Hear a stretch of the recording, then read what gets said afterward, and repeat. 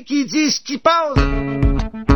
Cette émission vous est proposée par le CRBO. C'est quoi? Pas compris. Les comiques recrues boycottés par les Oliviers, fondé par le Bas Mintello, président directeur général et membre honoraire à vie. Résumez-moi ça. Le CRBO a pour but de protéger la liberté d'expression de tous ses membres en confirmant le caractère humoristique de la présente émission et des personnes qui y prennent la parole. Non, attendez! Laissez-moi parler! Es-tu fou? Si votre sens de l'humour est absent ou sous-développé et facilement irritable, nous vous conseillons vivement de cesser d'écouter immédiatement. Ben voyons donc. Si dans le cas contraire, vous êtes avide de liberté humoristique caustique, C'est ça. et si les propos dérangeants et les sujets tabous ne vous font pas peur, alors bienvenue chez vous. Nous vous souhaitons une excellente émission. OK, c'est très bon, merci. Bye bye.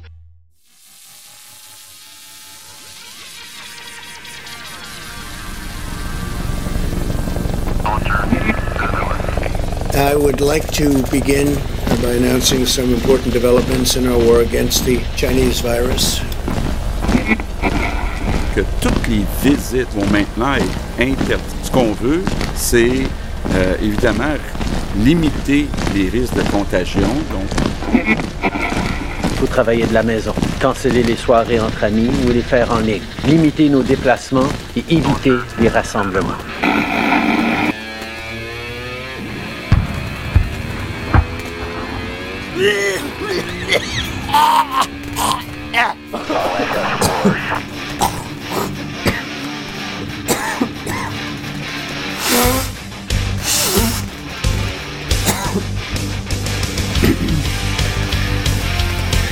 La quarantaine, le podcast amusant avec Franco Huard, Botrax, Mr. M, le Bum et le plus beau des omelets, Mike Tremblay.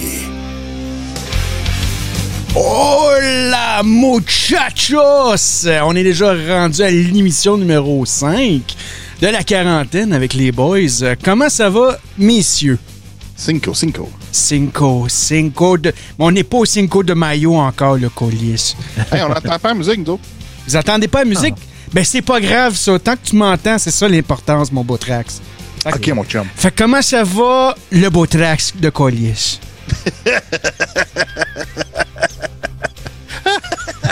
Ça a l'air de bien aller. Ah ouais, ça va. C'est ça. Pas longtemps avant le show, j'ai finalement fini mon projet de montage vidéo que j'ai commencé hier. Avec, ouais, j'ai vu ça. Tu m'as envoyé ça. Modification de clavier mécanique. Ben ouais. Là, t'es rendu à ton combien de vidéos? Là, je pense que c'est ton troisième, je pense, là-dessus, ou 3-4e? Ouais, quelque chose comme ça, là. Bon. Fait que là, si je comprends bien, Botrax, c'est que t'as le goût de revoir un clavier à la Commodore 64, c'est ça, là, que ça fait, qui font des click-cling, là, puis tu penses que tu vas remettre ça à la mode, ou c'est quoi qui se passe avec ces vidéos-là, là? Dude, t'as aucune idée, man, comment que c'est déjà à mode. Fuck. You know nothing. I know nothing. T'as pas vu ça, là? Tu vois, sur Reddit, là, il y a un subreddit qui s'appelle Mechanical Keyboards. Ouais. Tu vois là-dedans, mon chum, là... Tu sais, si tu penses que, mettons, un ordi de gamer, ça coûte cher, t'as pas vu comment ça coûte un clavier mécanique, man, puis faire des modifications là-dessus. Tabarnak, c'est un hostie de clavier. Tu peux pas t'acheter un clavier à 4000$, Calis? Il y en a, là, tu peux te monter facilement un keyboard, là, 400-500$, là. Mais quels sont les avantages du clavier mécanique? Ça fait plus des Okay. cacling. L'historique du pourquoi du clavier mécanique, c'est qu'anciennement, les keyboards, les claviers, dans les années 80-90, t'avais des gros keyboards IBM qui faisaient des clics, clac, oui. tu sais, bon. Fait que là, ben, il y a des gens, depuis le temps, se sont habitués à ça. OK, ben là, c'est parce que là, avec le temps, ben là, les keyboards sont rendus moins chers. Là, ça a évolué. Fait que là, les gens, ben, il n'y avait plus le clic, clac, parce que c'était depuis toute ma crise de vie, j'ai utilisé des claviers à membrane. Tu sais, c'est tout mochi, là, tu sais, c'est tout mou, là, tu sais. Bon. Fait que c'est des keyboards pas chers. Là, à cette heure, on a fait ça à 10$ au Best Buy, tu sais. Ouais. Mais il y a des gens qui veulent ça. Fait que c'est ça, les claviers mécaniques, ça ramène à ça. Fait que c'est des switches mécaniques, c'est pas des switches à membrane. Fait que c'est principalement ça. Hey, je peux pas croire, ça fait 10 minutes de parler de clavier, puis on s'est même pas dit salut encore. Ça n'a pas de sens. Hey, salut Mike, c'est ton clavier, ça ressemble à quoi, toi? Une chose, je vous ai dit d'être plus léger, d'être moins technique. Ça commence les claviers. Ah ouais, des claviers à membrane, des claviers à membrane, des claviers plus doux, plus moins doux, clic-clic, tac-clac. Ouais, les boys, comment? Ouais. C'est vrai que vous êtes en confinement, vous n'avez plus grand-chose à dire. Le confinement fait son effet. Là, on voit qu'on est en train de perdre la boule. Hey, la porn de clavier, là, tu sais, je veux dire, à un moment donné, là, on se calme. Ben, mais... c'est l'histoire de notre cher Botrax, ce style, avec son clavier. Là. Il aime ça, lui-là. Chacun ses goûts. C'est ça. Mais là... rapidement, tu sais, c'est une affaire que... Ben, moi, je travaille en informatique. C'est quelque chose que tu utilises à journée longue. Fait que c'est le fun d'avoir quelque chose que t'aimes utiliser, tu sais. Ouais. Il y a un point, là. Ben, ouais. C'est son outil de travail. C'est ça. Ben merci, Mr. Botrax. Monsieur Mike Tremblay, le gars le plus heureux de tous les omelets, comment qu'il va? Je suis pas tant heureux aujourd'hui. On a perdu notre chien. Ben, c'était plus mon chien, mais c'était le chien que j'avais avec mon ex. Puis justement, il y avait un cancer, puis ça faisait quelques jours là, que elle me parlait que possiblement qu'elle voulait le faire euthanasier. Puis justement, on a profité que tous les enfants étaient réunis ensemble pour le faire. Fait que c'était un matin assez émotif, je vais vous dire. On s'attache à ça, ces petites bêtes-là. Puis les estis de cocker, c'est beau, c'est cute, c'est gentil, c'est goofy à la limite. Mais ils ont tous des problèmes de rétine ou de cancer vis-à-vis les yeux. Puis ils ont tous des problèmes génétiques qui font que ça meurt peut-être un petit peu plus jeune que ça devrait. Mais bon, que voulez-vous, c'est le cercle de la vie. Mais non, je suis pas super heureux. Je suis content de voir à soir, puis je suis content de voir qu'il y a du monde aussi qui sont au rendez-vous pour le live Facebook. Ça me fait du bien. Pour vrai, ça, si vous voulez partager, by the way, qu'il y ait le maximum de gens pour jaser, ben tant mieux. Mais ça me fait du bien d'être avec vous autres à soir, les boys. C'est vrai, je vais ouvrir mon Facebook. J'ai oublié ça, moi. Maintenant que je suis débarré de Facebook. C'est le fun de ne pas être barré, tu sais. Ben oui, c'est fun de pas te brimer tes droits et de liberté. On comprend ça. Hey, Mr. M, comment est-ce qu'il va, mon chum? Ouais, ça va. Le moral est bon. Une semaine un peu plus chiante, là, parce que il y a eu de l'eau dans la cave, puis la laveuse a pété. Et c'est 2 incidents qui ont rien à voir. Fait que c'est pas l'eau de la laveuse qui va en bas. Ouais, mais Mr. M, ta laveuse, c'est elle qui venait de Ameublement Elvis? Non. Ça s'est jamais concrétisé, ce projet-là, là, parce que c'était des belles promesses de M. Elvis. Finalement, ben, il est trop loin, puis c'est dans Hochelaga, fait qu'on s'éloigne. Mais non, c'est ça, c'était la laveuse, c'est une laveuse qui vient de chez Cristal Electro, qui ont un service hors pair. Heureusement, elle est garantie. Sauf qu'on est dans une période assez particulière où le service après-vente est plus complexe un peu, mais ils vont venir demain. Fait que c'est la bonne nouvelle, malgré que c'est ça. Là, il a fallu qu'on aille faire un petit tour au Landromat en fin de semaine, où on voit que c'est la crème de la société qui se retrouve dans les Landromat. Et c'est quand même particulier. C'est un univers, hein, les Landromat. Mais non, sinon, le moral est bon, là, quand même. Là, ça a été du barbecue toute la fin de semaine.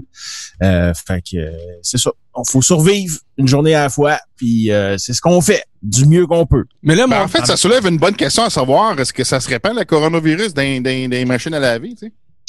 Ben écoute, c'est sûr que moi j'ai pas pris de chance là. On est resté dans notre petit coin, puis je suis allé en tout cas la stratégie c'était d'y aller sur l'heure du souper. Fait qu'à ce moment-là, t'évites un flot de personnes là, parce que tu dis que le monde doit bien avoir faim. Fait que ça a bien fonctionné de ce côté-là. Mais tu sais, je sais pas, ça peut-tu se propager par les machines en tant que telles là. Je suis pas assez scientifique. Il faudrait appeler des scientifiques. Il faudrait appeler Stupid là. Ils pourraient me répondre sûrement quelque chose là-dessus. Ouais, mais il y a aucun danger. Mais Mr. M, tu sais que la crème de la crème ne mange pas à leur faim. Donc, ça se peut qu'ils lavent pendant l'heure du souper. Mais il y a pas d'heure pour un grilled cheese non plus, là, tu sais. C'est vrai. Le budget est limité, ça prend pas grand-chose. Une tranche de fromage, 2 tranches de pain, puis on est parti. Même pas besoin de beurre. Tu mets de la margarine ou de la mayonnaise. Mais là, Mr. Oui, j'en vois qui font ça. Mr. M, mais là, la question la plus importante, c'est qu'est-ce qui se passe avec Sac de Bois Québec parce que moi, je peux dire que hier, j'ai reçu un traitement VIP de Sac de Bois Québec, malgré le fait qu'il n'y avait plus de bois pour ses clients. Sac de Bois Québec a quand même pris soin de moi. Et là, je veux savoir, est-ce que les stocks sont de retour? Ça, c'est la question la plus importante. Non, c'est ça. Ben, aujourd'hui, il pleuvait. Tuile de prélat de la cuisine, tu sais. Non, mais aujourd'hui, il mouillait, fait que j'étais trop vache pour aller chercher du bois, là. Mais effectivement, hier, ça a été c'est une des premières journées où on était vraiment bien pour un beau samedi soir. Et on a été complètement dévalisé par les clients qui voulaient faire des feux de camping puis des feux extérieurs. Fait qu'à 3 heures de l'après-midi, c'était déjà tout vendu. Fait que, ben, c'est ça. Fait qu'on a beaucoup de monde aussi en fin de semaine qui ont fait du fumoir. Beaucoup de nos clients qui nous ont appelés pour le fameux bois de pommier qui est excellent. Mais on a plein de saveurs, là. L'érable aussi, puis du chêne, de l'érable, du noyer, tout est là. Fait que c'est vraiment la saison du fumoir. C'est vraiment, je sais pas que, tu sais, je suis pas bien impliqué là-dedans, là, mais vraiment, il y a un hype de tout ça, du fumoir, là, qui, moi, je te dirais que depuis 3 ans là, que j'ai observé, là, ça fume en sacrament au Québec. Là. Puis, je pense que c'est dû à des compagnies comme Barbecue Québec qui ont vraiment fait une bonne job pour démocratiser ça, là, le monde du fumoir. Parce qu'avant, là, le monde qui faisait du fumoir, là, c'était bric à brac. T'avais un vieux drum en métal qui traînait dans ta cour, tu mettais une vieille grille de poêle que tu avais crissé au vidange, puis tu t'organisais avec ça. Mais à cette heure, là, il y a des fumoirs professionnels, là, et puis les budgets sont assez de toutes les gammes, là. Ouais. Et ces gens-là ont vraiment développé un goût pour les Québécois, pour que les Québécois se lancent là-dedans. Puis moi, je le vois, là, depuis 3 ans, là, la grosse business pendant l'été, là, ça a été les feux de feu extérieur, là, mais c'est quasiment rendu moitié-moitié les gens qui veulent du bois de fumoir puis du bois de camping, là. Oh, fait que, tant mieux. Moi, je suis complètement néophyte là-dedans, mais ça a l'air d'une crise de belle passion parce que le monde triple, là. Ça vient me parler de leurs pièces de viande puis tout ça, puis moi, je les conseille, toi, là. Vendable. C'est un vrai vendeur. Mais mes conseils sont bons parce qu'ils reviennent. Moi, j'ai dit ce que je pense, là. Mais j'ai dit aussi, là, j'en ai pas de fumoir, moi, là. Tu prends ta viande, là, tu mets de la chaleur, là, puis tu manges.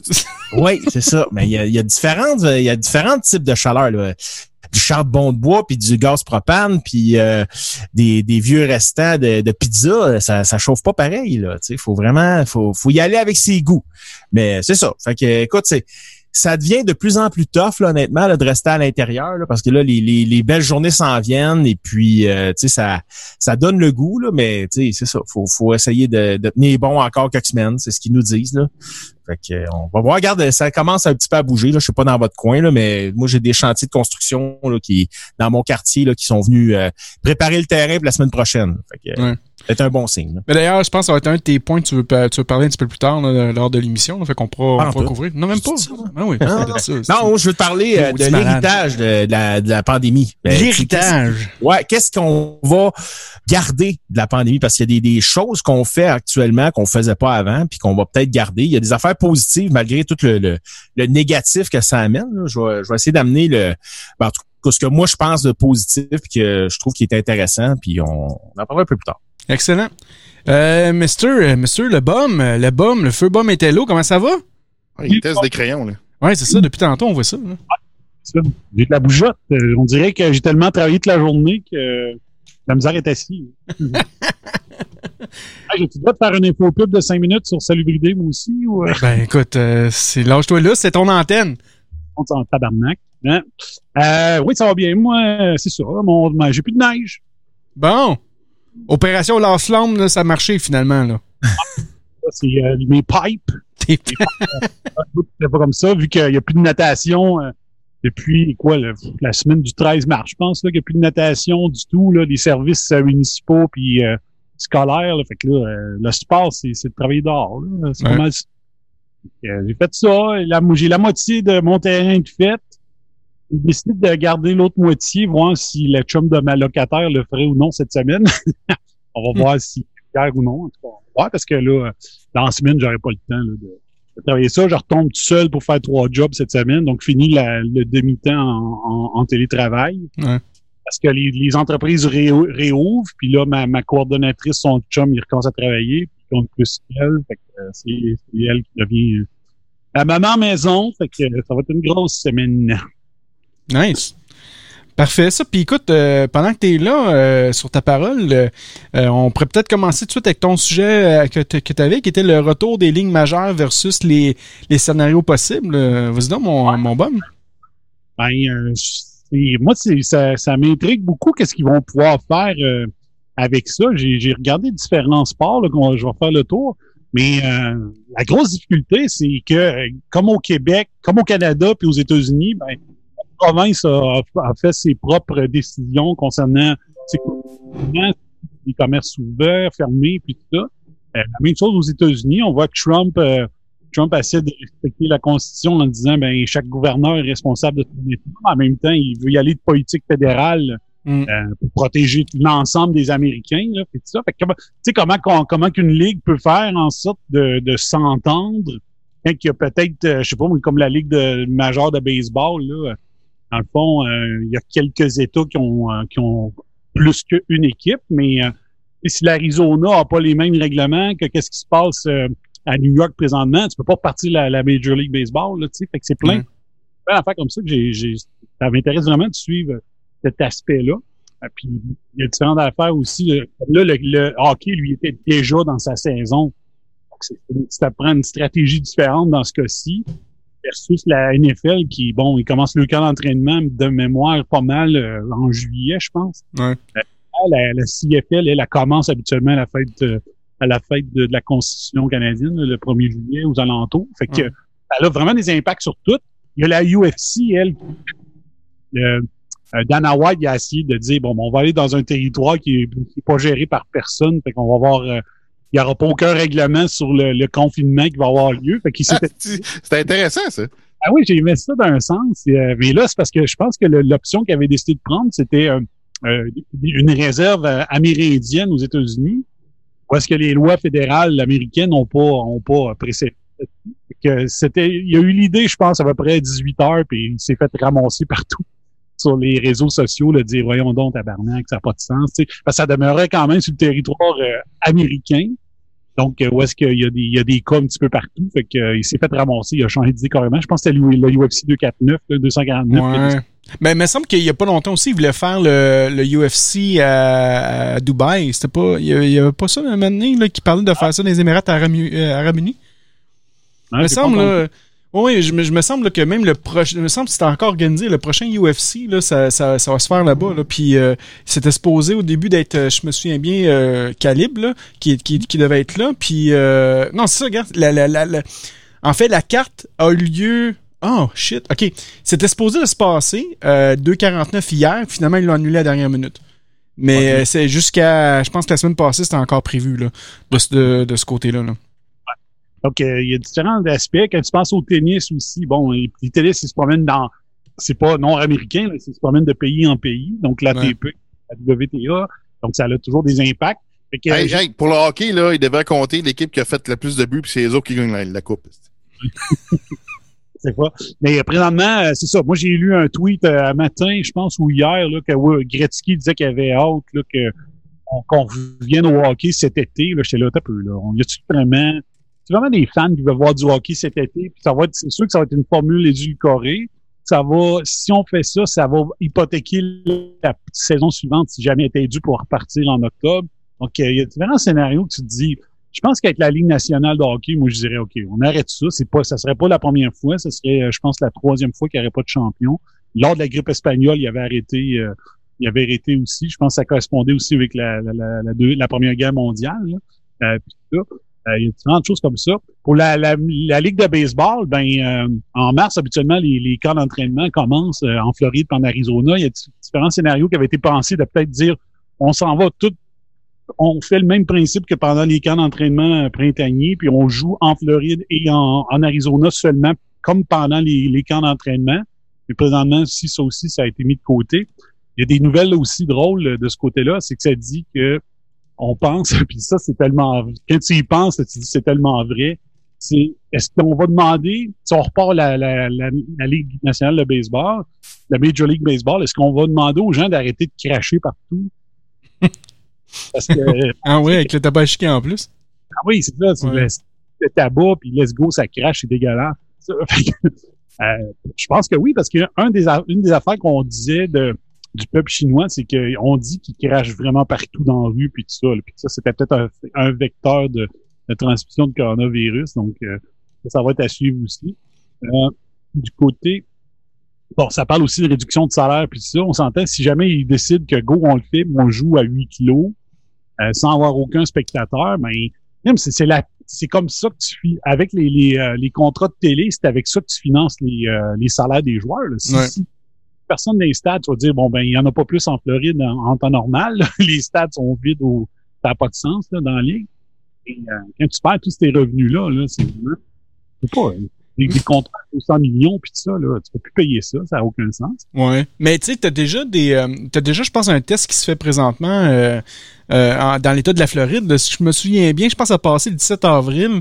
Fait que la semaine passée, c'était la WWE était reconnu maintenant comme service essentiel, t'imagines, comme pour faire de la lutte, là, tu sais. Fait que eux autres, ils font leur show de télé à toutes les semaines comme si rien n'était, mais c'est des salles vides. C'est carrément des salles vides, puis mais ils sont en Floride, ils sont habitués des salles vides. On a vu ça au hockey. Et le baseball aussi. Ouais. Mais tu sais, le hockey, là, on parle de distanciation sociale, là. T'sais, imagine si tu joues au hockey, t'as pas le droit des mises en échec, tu restes à 2 mètres du joueur, les gars vont passer leur temps à échapper. Ça va être dégueulasse, comme jeu de hockey. Ça sert à rien. Pour vrai, là, oubliez ça, là. On finit les saisons, on recommence à l'automne si c'est possible. Sinon, ça mène à rien, même s'il n'y a pas personne dans les estrades. Je comprends les revenus de la télévision, mais tu sais, en même temps, tu sais, j'ai fait une entrevue avec Samuel Girard, le défenseur de l'Avalanche, la semaine passée, au podcast Supermatozoïde, puis il me le disait. T'sais, idéalement, il aimerait ça terminer la saison, puis idéalement, tout de suite sauter en série éliminatoire, mais imaginez les équipes qui sont sur le bord de faire les séries comme les Canadiens. Non, pas comme le Canadien, comme une autre équipe, mettons, là. Ouais. Mais imagine-toi, t'es sur le bord, là, la Ligue décide, non, OK, bang, on arrête la saison là. Il y en a qui ont joué 70 matchs, d'autres 68, y a pas de trouble. On commence ça va trop être difficile de mettre ça de façon égale puis de commencer les séries tout de suite. Moi, je pense qu'on devrait faire une croix là-dessus, comme disait le BOM, puis tout simplement, viser plus le mois d'octobre, viser la prochaine saison en se disant, ben gars, on va donner une go, on va se donner une chance de régler le COVID le plus vite possible. Puis après ça, on pourra peut-être se permettre de faire ça peut-être à 8 clos pour commencer, puis on verra plus tard. Là. Exact. Et pour revenir à la WWE, tu m'as devancé, Franco, c'est ça, c'est que ils ont carrément, là, cette semaine, il y a une vingtaine de lutteurs qui ont été congédiés. Parce qu'il n'y a plus de revenus, là, tu sais.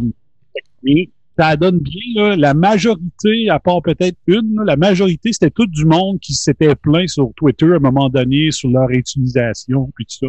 Tu sais, en tant que personne, là, pas en tant que leur personnage, là. Fait que, je me dis, bon, ils ont choisi les bonnes personnes là, à congédier, mais il fallait qu'ils le fassent, là, il n'y avait pas le choix de ce côté-là. Mais en passant, c'est vraiment poche de la lutte, écoutez, sans spectateurs, c'est à quel point la foule fait partie de la pièce de théâtre, c'est vraiment... Regarde, il y a des spécialistes dans les lutteurs pour faire réagir la foule, puis là, il n'y a plus cet aspect-là, c'est vraiment... What? C'est ça. What? What? Ouais, mais ça, c'est dans tous les sports, le BOM. Là. Je veux dire, au hockey, là, mettons que t'enlèves les spectateurs, tu vas entendre même les joueurs scaler des passes puis lancer des fucks. Là, je sais pas à quel point que tu... Fait qu'à ça, tu coupes tous les micros, là, t'auras pas d'ambiance. C'est comme... j'ai déjà vu une année... C'est quoi? C'est en v'là...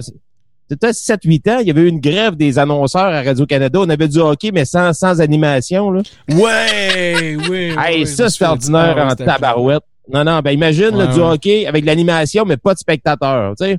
Et le but! Le gros vide, là. T'entends juste les gars, hey, nice shot, hey man, hey, let's go, hey, hey, puis ça, ils s'en vont au banc, tu sais, c'est comme non. Ben, tu t'installes un soundboard, là, avec de la foule, puis, tu sais, des sons préenregistrés, là. Ben, ça a l'air qu'au Centre Bell, il avait déjà ça, il rajoutait des bruits de fond là, pour faire hyper la foule. Ah ouais. Peut-être là qu'on va s'en rendre compte aussi, là, s'ils font des games au Centre Bell, puis ils ont oublié de fermer la machine. Là. Ça pourrait arriver. Les textes que les lutteurs disent là, sont vraiment faits spécifiquement. Ils disent, regarde, là, je sais que là, ça va réagir, fait que tu prendras une pause là avant de continuer ton ski. Là, c'est ça, tu perds tout cet aspect-là, c'est vraiment incroyable. Puis pour quand il y avait eu le lock-out des annonceurs à Radio-Canada, il y a bien du monde qui avait vraiment aimé ça. Et vraiment qu'on n'entende pas de descripteurs, là. mais il avait comme surélevé le son de la foule un peu, on l'entendait plus, mais c'était vraiment spécial de ce côté-là. Ensuite, bon, c'est ça, NFL, à date, là, ils ont comme commencé le camp d'entraînement, mais l'entraînement en tant que tel, de façon actuelle, ils veulent commencer ça par, comme nous autres, là, dans le fond, en espèce de Zoom. Mais c'est quand même faisable. Tu sais, les autres, ils ont tous des programmes d'entraînement individuels pour l'entre-saison, puis souvent, ils ont leur propre coach personnel en plus. Donc, ça, de ce côté-là, ça va bien. La MLS, sérieusement, ça aurait été déjà commencé avant que ça arrête. Donc, ça va avoir un impact, c'est sûr. Et la petite dernière, je vais vous sortir juste pour vous, là, parce que c'est un podcast amusant dans le titre de notre Il était supposé d'avoir une nouvelle ligue européenne de cricket. Oh non! Et ça a été déplacé à 2021. Là. On dit que c'était fait vraiment financé par vraiment des gens extrêmement riches, puis que ça allait être comme très, très payant. C'est la European Cricket League. Et là, on s'entend que c'est la place qui brasse le plus présentement là, en Europe. C'est pas mal là, le COVID. Là. Donc, cette ligue-là va manger un petit peu de pain noir, ça va aller à l'année prochaine. De ce côté-là, puis la XFL aussi. Ah ouais, la XFL, c'était épouvantable. Là, ils ont mangé... On dirait qu'on a de la misère à partir, les autres. Hein? C'est la deuxième fois qu'ils se lancent, puis fuck. Ça, c'est une conspiration de la NFL. Là. Si la NFL a fait exprès de sortir le coronavirus a été lancé par la NFL. C'est ça, juste pour tuer la XFL. Mais sérieux, je pense que la XFL, quand est-ce qu'ils ont passé ça? C'est la semaine passée, ils sont déjà mis en faillite. Là. Fait que, ça a duré combien de temps? Ça a duré comme 4-5 matchs à peu près, cette ligue-là, puis c'est parti. 3 semaines. Ouais, c'est 3 semaines. Il y avait une partie qu'on aurait dit quasiment que c'était comme une coopérative. Là. Il y avait l'ancien coach des Alouettes, Mark Stretzman, qui il était propriétaire en partie. Il a perdu sa mise, c'était proche d'1 million, t'avais dit. Ouais. Payé pour avoir un job de coach parce qu'il coachait un des clubs, je m'en souviens plus. C'est Vipers de Tampa Bay. Ah, OK.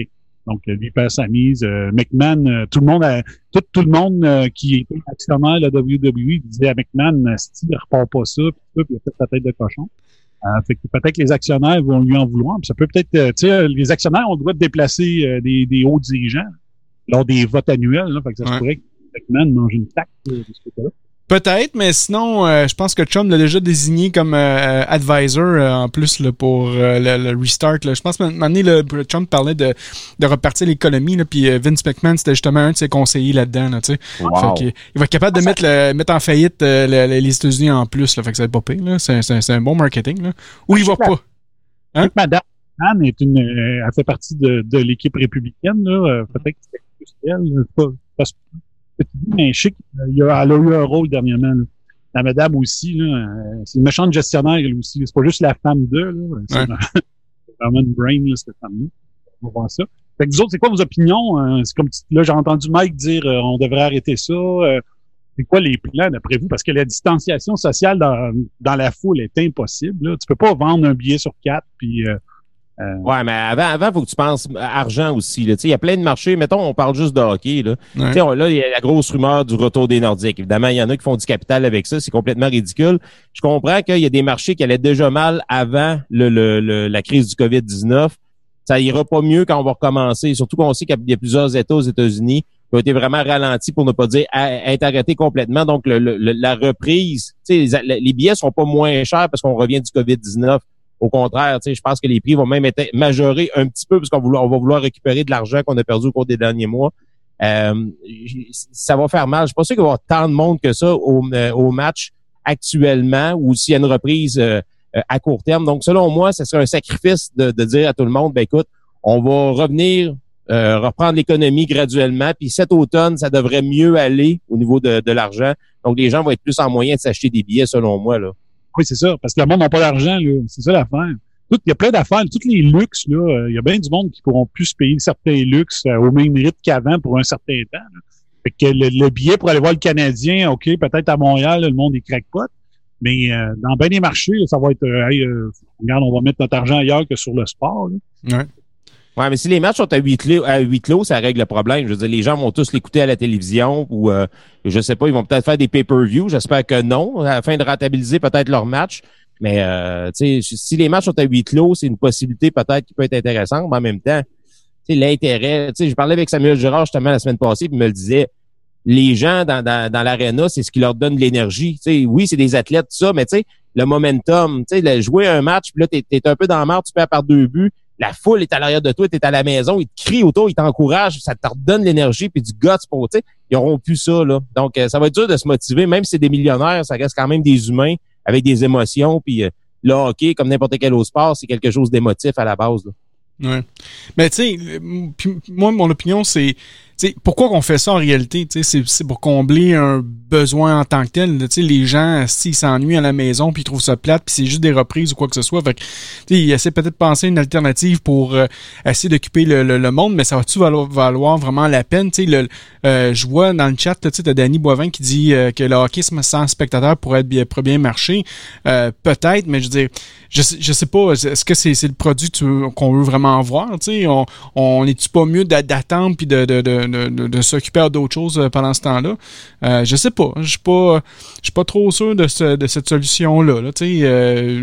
C'est ça. Moi, je pense qu'on devrait peut-être attendre jusqu'à fin octobre, pas fin octobre, mais fin août, là, comme la plupart des pays qui veulent tout recommencer leur économie. Puis that's it. Je veux dire, regarde, on est en pause présentement, puis on deal avec ça. Là. Je pense pas que ça vaut la peine vraiment de remettre des sports comme ça. Puis de toute façon, je suis même pas sûr qu'on va avoir les codes d'écoute aussi, là, tu sais. Je veux dire, est-ce que le TVA Sport qui était déjà quasiment en faillite là, avec les millions qu'ils perdaient toutes les années, tu penses qu'ils vont vouloir mettre du temps là-dessus? Parce que il me semble que ces droits-là se vendent aussi, là, quoique probablement qu'ils ont déjà les droits, fait qu'eux autres, ils n'ont pas besoin de payer plus cher là, que ça. Mais, mais tout le monde est déjà à la maison, donc si tu présentes les matchs sans spectateurs, ça peut être payant parce que les gens qui voulaient aller au match, mettons à Montréal, iront pas. Donc, c'est déjà 20 000 personnes de plus à la maison qui vont regarder le match. Ouais. Puis, je veux dire, déjà le fait de ne pas être capable de sortir, d'aller au restaurant, d'aller au cinéma, de faire des activités, ça fait déjà que les gens sont confinés à la maison. Puis tout le monde a au moins 2 télés dans la maison. Fait que c'est sûr que le bonhomme qui aime le hockey va dire à sa femme, excuse-moi, ce soir, le Canadien joue contre les Bruins, je vais aller écouter ça dans le sous-sol. Puis les codes d'écoute vont être extraordinaires. Moi, je pense que il serait gagnant de le faire, mais en même temps, est-ce que le spectacle serait bon à la base? Les joueurs, c'est comme je te dis, il y a une énergie par rapport aux joueurs et les spectateurs, il y a une relation. Je pense pas que le jeu serait bon. Ça aurait l'air d'une grosse pratique entre chums. Tu sais, veux pas, c'est tous des chums à Star, ils sont tous dans le même syndicat. Fait que je sais pas quel genre d'énergie et de spectacle ça donnerait, ça. Ça ferait comme une ligue de garage, finalement, où t'as jamais personne puis ils vont jouer entre eux autres, là. C'est juste ça, ça va se faire, là. Ligue de garage avec des belles passes, des bons shots. C'est ça. Ouais, exactement. Ouais. Puis vous autres, Dan, toi, t'en penses quoi de ça? Ben, juste le mettre en place, c'est une logistique qui est un peu boiteuse, honnêtement. Là. Tu sais, il parlait là, comme pour de faire ça dans une ville où on aurait toutes les équipes en même temps dans une ville, puis il y aurait juste comme, je pense, la NBA qui parlait de ça. Il faudrait que ça soit juste des allers-retours entre les endroits où il y a les matchs et les hôtels pour les joueurs. Fait que, tu sais, les joueurs, eux, ça eu le temps dessus. Je suis pas sûr que ça... Il va être 3 mois pogné là-dedans dans une espèce de confinement professionnel, là, comme on peut dire, là, à l'extérieur de leur famille et tout. Je sais pas, je suis pas certain. Moi, le fait qu'il n'y ait pas de foule, je comprends, oui, c'est sûr, mais tout est fucké là, depuis à peu près 1 mois et demi. Là, tout ce qu'on pense de la société, tout ce qu'on a de l'habitude de faire en société est complètement viré de bord. Fait que ça serait à essayer peut-être que... Les vrais fans de sport, eux autres sont en manque en ce moment, puis c'est sûr qu'ils vont être au rendez-vous. Moi, je suis convaincu de ça, qu'il y ait une foule ou pas, que le spectacle soit bon ou pas, le monde n'a rien d'autre à écouter, ils vont sauter là-dessus, là, c'est sûr. T'sais, en ce moment, il y a les late shows qui continuent quand même, certains late shows qui font avec des Skype et des FaceTime, et puis ils ont des codes d'écoute. Tu sais, la production est pas là, la qualité est moins bonne, évidemment, mais les gens, ils veulent se changer d'idée, fait qu'ils vont se servir de ça pour se changer d'idée. Fait que, sauf que, tu sais, c'est combien de temps? Tu sais, ça serait-tu pour 2 mois? Pour 1 an? Tu sais, c'est ça aussi, là. Moi, je pense que ça pourrait fonctionner si c'est à court terme, là. Tu sais, si c'est quelque chose qu'on parle pour 2-3 mois peut-être. Si on étire ça pendant 8 mois, là, je pense que le monde va s'écœurer aussi là, à longue. Là. Et puis, comme je vous dis, les joueurs aussi. Puis il y a des sports qui s'y prêtent mieux parce que leurs revenus, c'est des revenus publicitaires de télé, de diffusion. Tu sais, la Ligue nationale, tantôt on parlait de la NHL, là, eux autres, ça ça les aide pas bien, une solution comme ça, là, parce que le gros des revenus se fait ailleurs, sur le merchandising, sur les billets vendus, un petit peu sur les revenus au Canada, là, sur les revenus télé, là, mais pas tant que ça. Par contre, des sports comme le baseball ou ben la NBA, la NFL, eux autres sont capables de vivre avec les revenus télé à 100% sans problème. Fait que moi je pense que ça fonctionne. Le NASCAR aussi, tu sais, des sports automobiles, je pense que ça peut très bien se faire aussi, là, parce que la foule a à peu près pas rapport là, d'un sport automobile, là, tout en crise de la foule. Là, tu sais, qu'il y en ait une ou pas, les bruits de moteur font le show. Fait que je pense que ça c'est quelque chose. Le NASCAR va sûrement embarquer là-dedans assez rapidement. La F1, évidemment, je pense qu'ils ont déjà annulé une bonne partie de la saison, mais ça pourrait revenir quand même cet été. Fait que, mais moi, je pense il faudrait que les sports les plus solides l'essayent avant que la NHL embarque là-dedans, puis les sports un peu moins forts. Là. Il faudrait que ça soit la NFL qui soit là. Il faudrait que ça soit la Ligue de baseball qui essaye ça. Puis si ça fonctionne, peut-être que le reste va embarquer. Là. Mais il faudrait l'essayer. Honnêtement, moi, je serais pas contre. Là. Faudrait ramener le basketball. Ah oui. Hein, une porte de garage, panier de basket, puis c'est redlisse. Ah oui, ça pourrait se faire, c'est sûr. Ouais. Il n'y avait pas de contact. Il n'y avait pas de contact. Ah, c'est vrai. Ouais, ben, on va voir ça durant les prochaines semaines. Mais là, tu sais, officiellement, y a-tu vraiment des ligues qui ont décidé de vouloir aller de cette manière-là? Y a-tu quelque chose qui a été approuvé ou c'est encore juste en spéculation, là? Non. C'est juste des spéculations. Puis dis-toi que les journalistes sportifs, ils n'ont rien à faire ces temps-ci. Ouais, c'est pour ça qu'ils parlent du retour des Nordiques. Là. Ils n'ont pas grand-chose à jaser. Là. Ouais, mais ça, c'est de la maladie mentale. C'est à force d'être confiné chez vous là, qu'à un moment donné, tu dis junk, là. On s'entend, là. Mais la NFL fait comme s'il va y avoir encore une saison. Je veux dire, les autres, ils n'ont rien reporté encore officiellement. Ils n'ont rien... tu sais, il y a des transactions, signatures de joueurs autonomes, tout va bien. Mais tu sais, les camps d'entraînement, c'est mois de juillet, là, donc ça s'en vient. Là. Ben, je pense que c'est un des sports qui s'y prête le mieux, honnêtement, là, la NFL, parce que le revenu vient surtout de la télé. Fait que c'est sûr que c'est plus plaisant une game de foot avec la crowd autour, là, mais il y a tellement de fans de NFL que ça pourrait très, très, très bien fonctionner. Là. C'est la logistique, tu sais, d'avoir les clubs, puis le confinement, puis les règles de distanciation. Il va falloir, je sais pas si ça va être ça le plan, mais il va falloir que soient tous à la même place, puis c'est ça qui est compliqué, là, tu sais, de les garder pendant une saison de temps ensemble, faire des programmes doubles, tu sais, il va falloir revoir toute la logistique en arrière, puis ça peut être plus complexe. Hein. Ouais, mais tu sais, on a vu au match des étoiles cette année au hockey, tu sais, les bandes, les publicités sur les bandes, là, ils étaient capables de les changer avec les ordinateurs. À ce temps, t'es capable de faire des films de Star Wars avec des bébites qui existent même pas en CGI, puis ils ont l'air vrais. Imagine, t'as juste à mettre des gens dans les estrades qui crient. Ah, en CGI, BoTrack est capable de faire ça. Franco aussi. Donc, ça mettrait une ambiance mécanique. Là. Ouais, il faudrait mettre des bébites sur la glace aussi. non, mais tant qu'à y être, on va se partir une game d'NHL de 2020 puis on va juste la mettre à play puis that's it. Là, on va laisser le monde regarder une game de jeux vidéo. Si tu veux faire ça. Tu peux faire, ben oui. Ah ouais, c'est ça.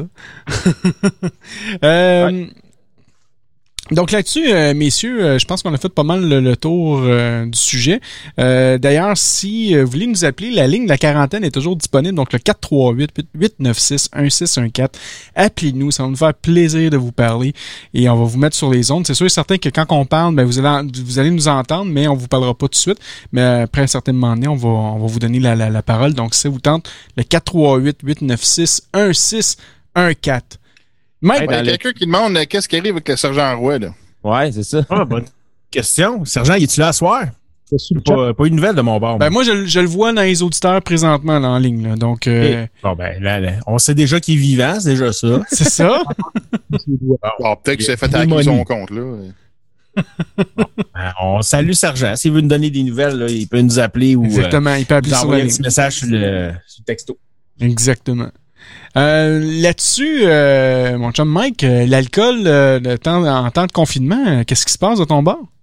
Non, mais c'est ça, parce que moi, vous le savez, je travaille pour la Forge du Malte à Trois-Rivières, puis les ventes... Ah, je pensais que tu faisais de l'alcool de bois que ta pile de bois en arrière. Là. Non. Ça, c'est du bois qui ne vient pas de Sac de Bois Québec. On le voit tout de suite, le grain est pas beau. Non, je sais. Ça se corde mal en plus. C'est fendu à moitié. Non, c'est pas du bois de qualité, là. Ils sont bien laides, tes bûches. J'y regarde, là. Il n'y en a pas une pareille. Des bûches de marde. Mais l'alcool, ouais, non, c'est ça, parce que je travaille pour la forge, puis au niveau des ventes, ça va quand même assez bien, même si ça ralentit comme n'importe quoi. Mais là, je me rends compte, en parlant avec le monde, en regardant les statuts Facebook, Twitter de tout le monde, l'alcool coule à flot. Hein? Les gens comblent un certain manque, que ce soit le manque de travail ou le manque émotif ou le manque social par l'alcool.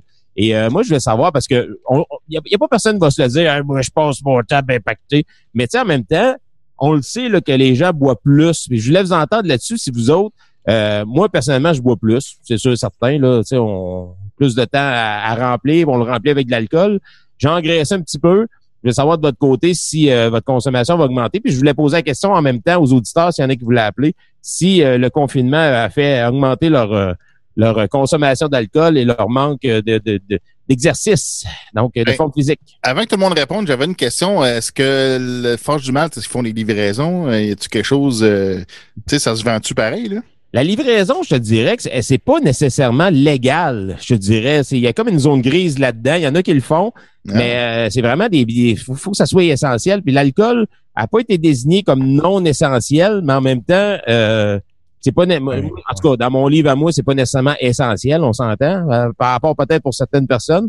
Mais au niveau de la livraison, c'est pas tourné vers ça, nous autres. Nous autres, ce qu'on a préféré, c'est demander aux gens de venir avec des normes de sécurité.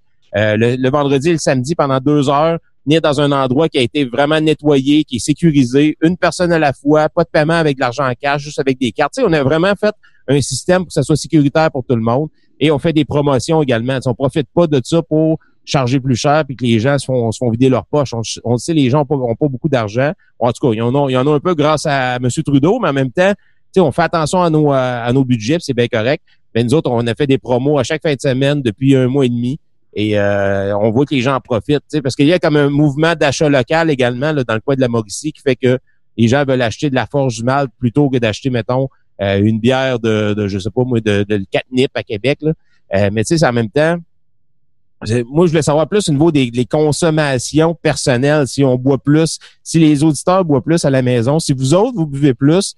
Mais nous autres, de notre côté, comme je te dis, au niveau de la Forge, on a fait des promotions, puis on a fait vraiment un environnement sécuritaire pour que les gens se sentent bien. Il y a des clients qui nous ont écrit à l'avance, ils ont dit, ouais, moi, j'aimerais ça profiter de la vente de la caisse de 24.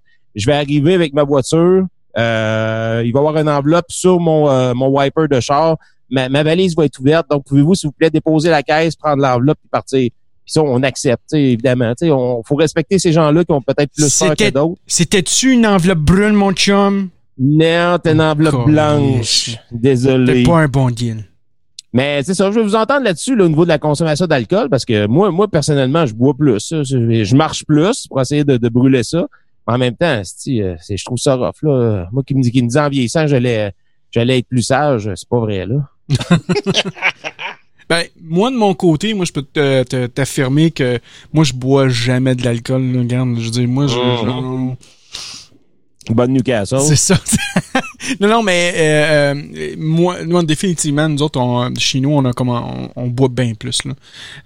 Ça fait une coupe de caisse de bière là, qu'on achète, puis ça se vide là, assez rapidement par semaine. Là. Le vin aussi, on en boit. Donc oui, l'alcool, ça a augmenté.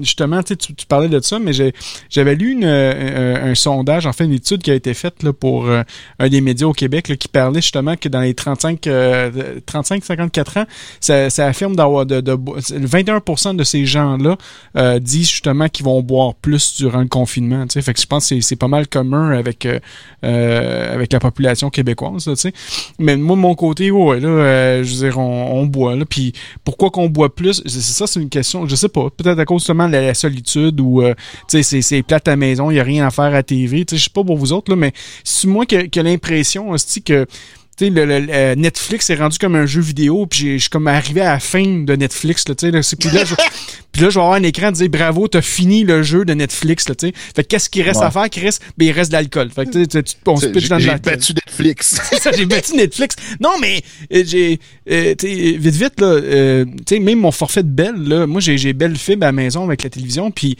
les postes que j'écoute là, il n'y a plus rien d'intéressant. Il y a plus rien à TV d'intéressant. C'est juste des reprises. Il n'y a rien d'autre à faire, tu sais. Fait qu'est-ce qu'on fait? Ben, on s'assoit, on se fait des sessions Zoom avec, tu sais, la famille à ma femme, ma famille à moi, tu sais. Puis qu'est-ce que tu penses qu'on fait durant ces sessions Zoom-là? Ben, on s'ouvre une bouteille de vin, on ouvre une bouteille de bière, tu sais. Hier, j'avais un de mes chums, Mathieu, on s'est parlé, par Zoom pendant un bout, puis à un moment donné, il nous faire un tour parce qu'il fallait qu'il vienne chercher de quoi, puis il est reparti. Chris, j'ai ouvert ma bouteille de whisky, puis on a jasé, à distance, mais on a jasé, tu sais. Je pense il y a tellement plus rien à faire que le monde s'ennuie puis se dit, ben, qu'est-ce qu'il reste à faire? Ben, on va boire, tu sais. Est-ce qu'on boit pour oublier? Je sais pas.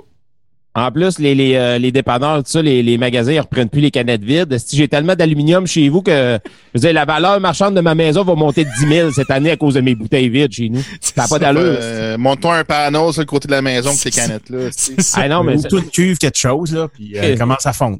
Non, mais Alcan doit shaker des genoux certains. J'ai plus d'aluminium chez nous que dans leur production, là. Ça n'a pas de sens, ça. Toi, le Bob, tu bois-tu plus? Non, moi non. En étant tout seul puis en travaillant plus que d'habitude. Non, j'ai bu j'ai bu les 2 derniers dimanches avec vous autres, puis une fois le jeudi après ma fête. Ma fête, c'était en confinement. Fait que... Hey, tu parlais de ça, boire tout seul. Le Bob, t'es-tu d'accord avec moi que boire tout seul, c'est comme se masturber, pas de cellulaire? Il me semble qu'il n'y a pas de fun. Ben, c'est ça, moi, je bois. Je suis un buveux de compagnie, c'est ça. Genre, aller, on dirait, de nulle part vendredi soir, là. On sortait on se lâchait lousse. Les pires brosses des 10 dernières années, c'est là. Ouais, mais ça c'était relié aussi à cause du baron de la piquette, là. Parce qu'on se faisait des mélanges aussi là-dedans. Là. Ouais, mais moi, j'écoutais pas, parce que, comme je disais, moi, j'étais allergique à certaines affaires, puis vu que l'alcool, ils ont pas obligé de mettre les ingrédients qu'il y a là-dedans, hein. Fait que, moi, je sais pas ce que je peux boire ou non, là. Fait qu'il faut vraiment que je connaisse le produit. Fait que moi, j'embarquais pas dans cette affaire. Mais d'ailleurs, là, tu sais, j'ai pensé du baron de la piquette au baron genre de l'épicé, là, parce que là, je suis rendu malade mental sur toutes les sauces les plus fortes qui peut exister. Là, je m'amuse avec ça à cette heure. Je sais pas si vous avez vu le show qui s'appelle Hot Ones, qui passe un peu partout sur YouTube. Là, vous irez voir ça, Hot Ones. C'est écœurant comme concept. Le gars, il fait des entrevues avec plein de vedettes, OK? Puis ils ont 10 ailes de poulet. Ça commence genre première aile de poulet avec une sauce pour dire, genre la sauce Tabasco. Là, puis tout ça, c'est évalué sur une échelle qui s'appelle l'échelle de Scoville. Fait que la sauce Tabasco, c'est peut-être 100 Scoville. Mais la dernière sauce, leur sauce, là, genre avec, c'est même pas du Ghost Pepper, là, ils appellent ça Pepper X, c'est un nouveau pepper qu'ils ont fait, là, mais c'est à plus de 2 millions de Scoville, OK?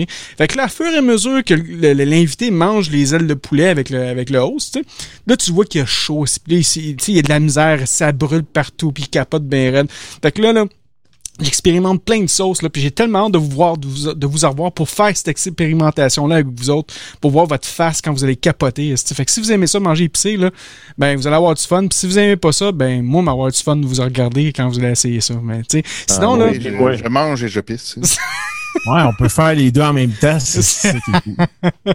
Mais sinon, là, tu sais, dans l'alcool, là, fucked up, là, je pense, honnêtement, je pense que c'est moi qui ai ramené le Corona. Attends, je vais vous montrer une bouteille, ne bougez pas trop. Là.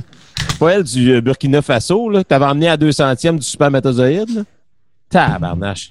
Ça goûtait. Hey, Franco, tu sais, la bouteille que t'avais emmenée du Burkina Faso, non, c'est pas elle. Non, ça, c'est une autre. Ça goûtait la mort, ça, pour c'est chinois, ça. Ouais, mais c'est ça.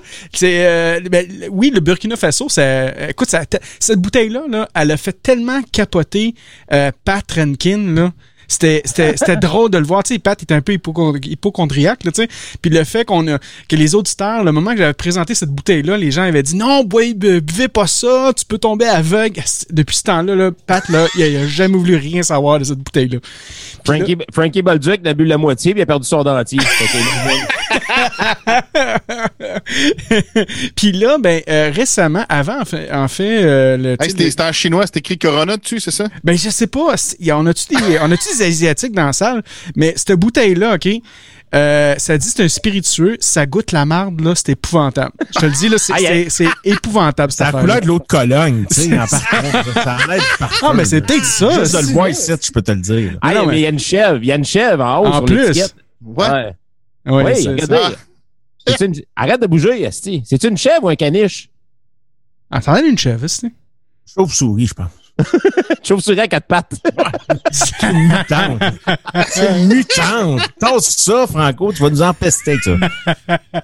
Fait que c'est ça. Fait que tu sais, ça, c'est la seule alcool qui me reste du baron que va falloir qu'on essaye ensemble lors de notre déconfinement, là, mais... Ouais, mais prends-en une shot live, là, pour nos spectateurs. Ah ouais, non. Bon, ouais, Franco, let's go. Fais pas ta chachotte, let's go, là. C'est dégueulasse. On va te voir grimacer. Mais ça sent mal, là. Ça pas de... Ok, on va prendre.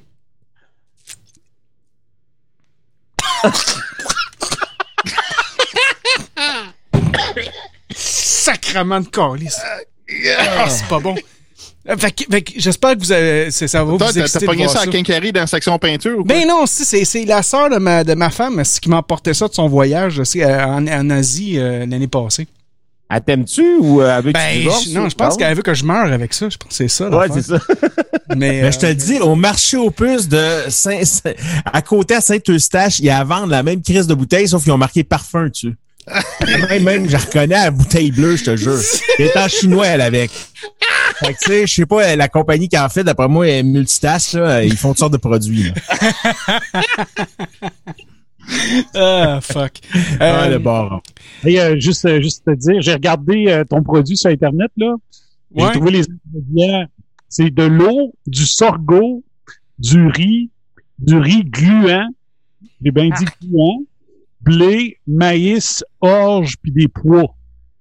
Si bol, t'auras pas misère d'aller à la selle demain matin, toi. Ouais, c'est un medley des champs, ça. Si, ouais. Moi, je dirais que c'est comme les chips all dress. C'est quasiment comme la chartreuse. Tu prends les restants de saveurs et tu fais un mix avec. On dirait le déjeuner à Catherine Dorion. Puis toi, Beautrax, tu bois-tu plus durant le confinement? Non.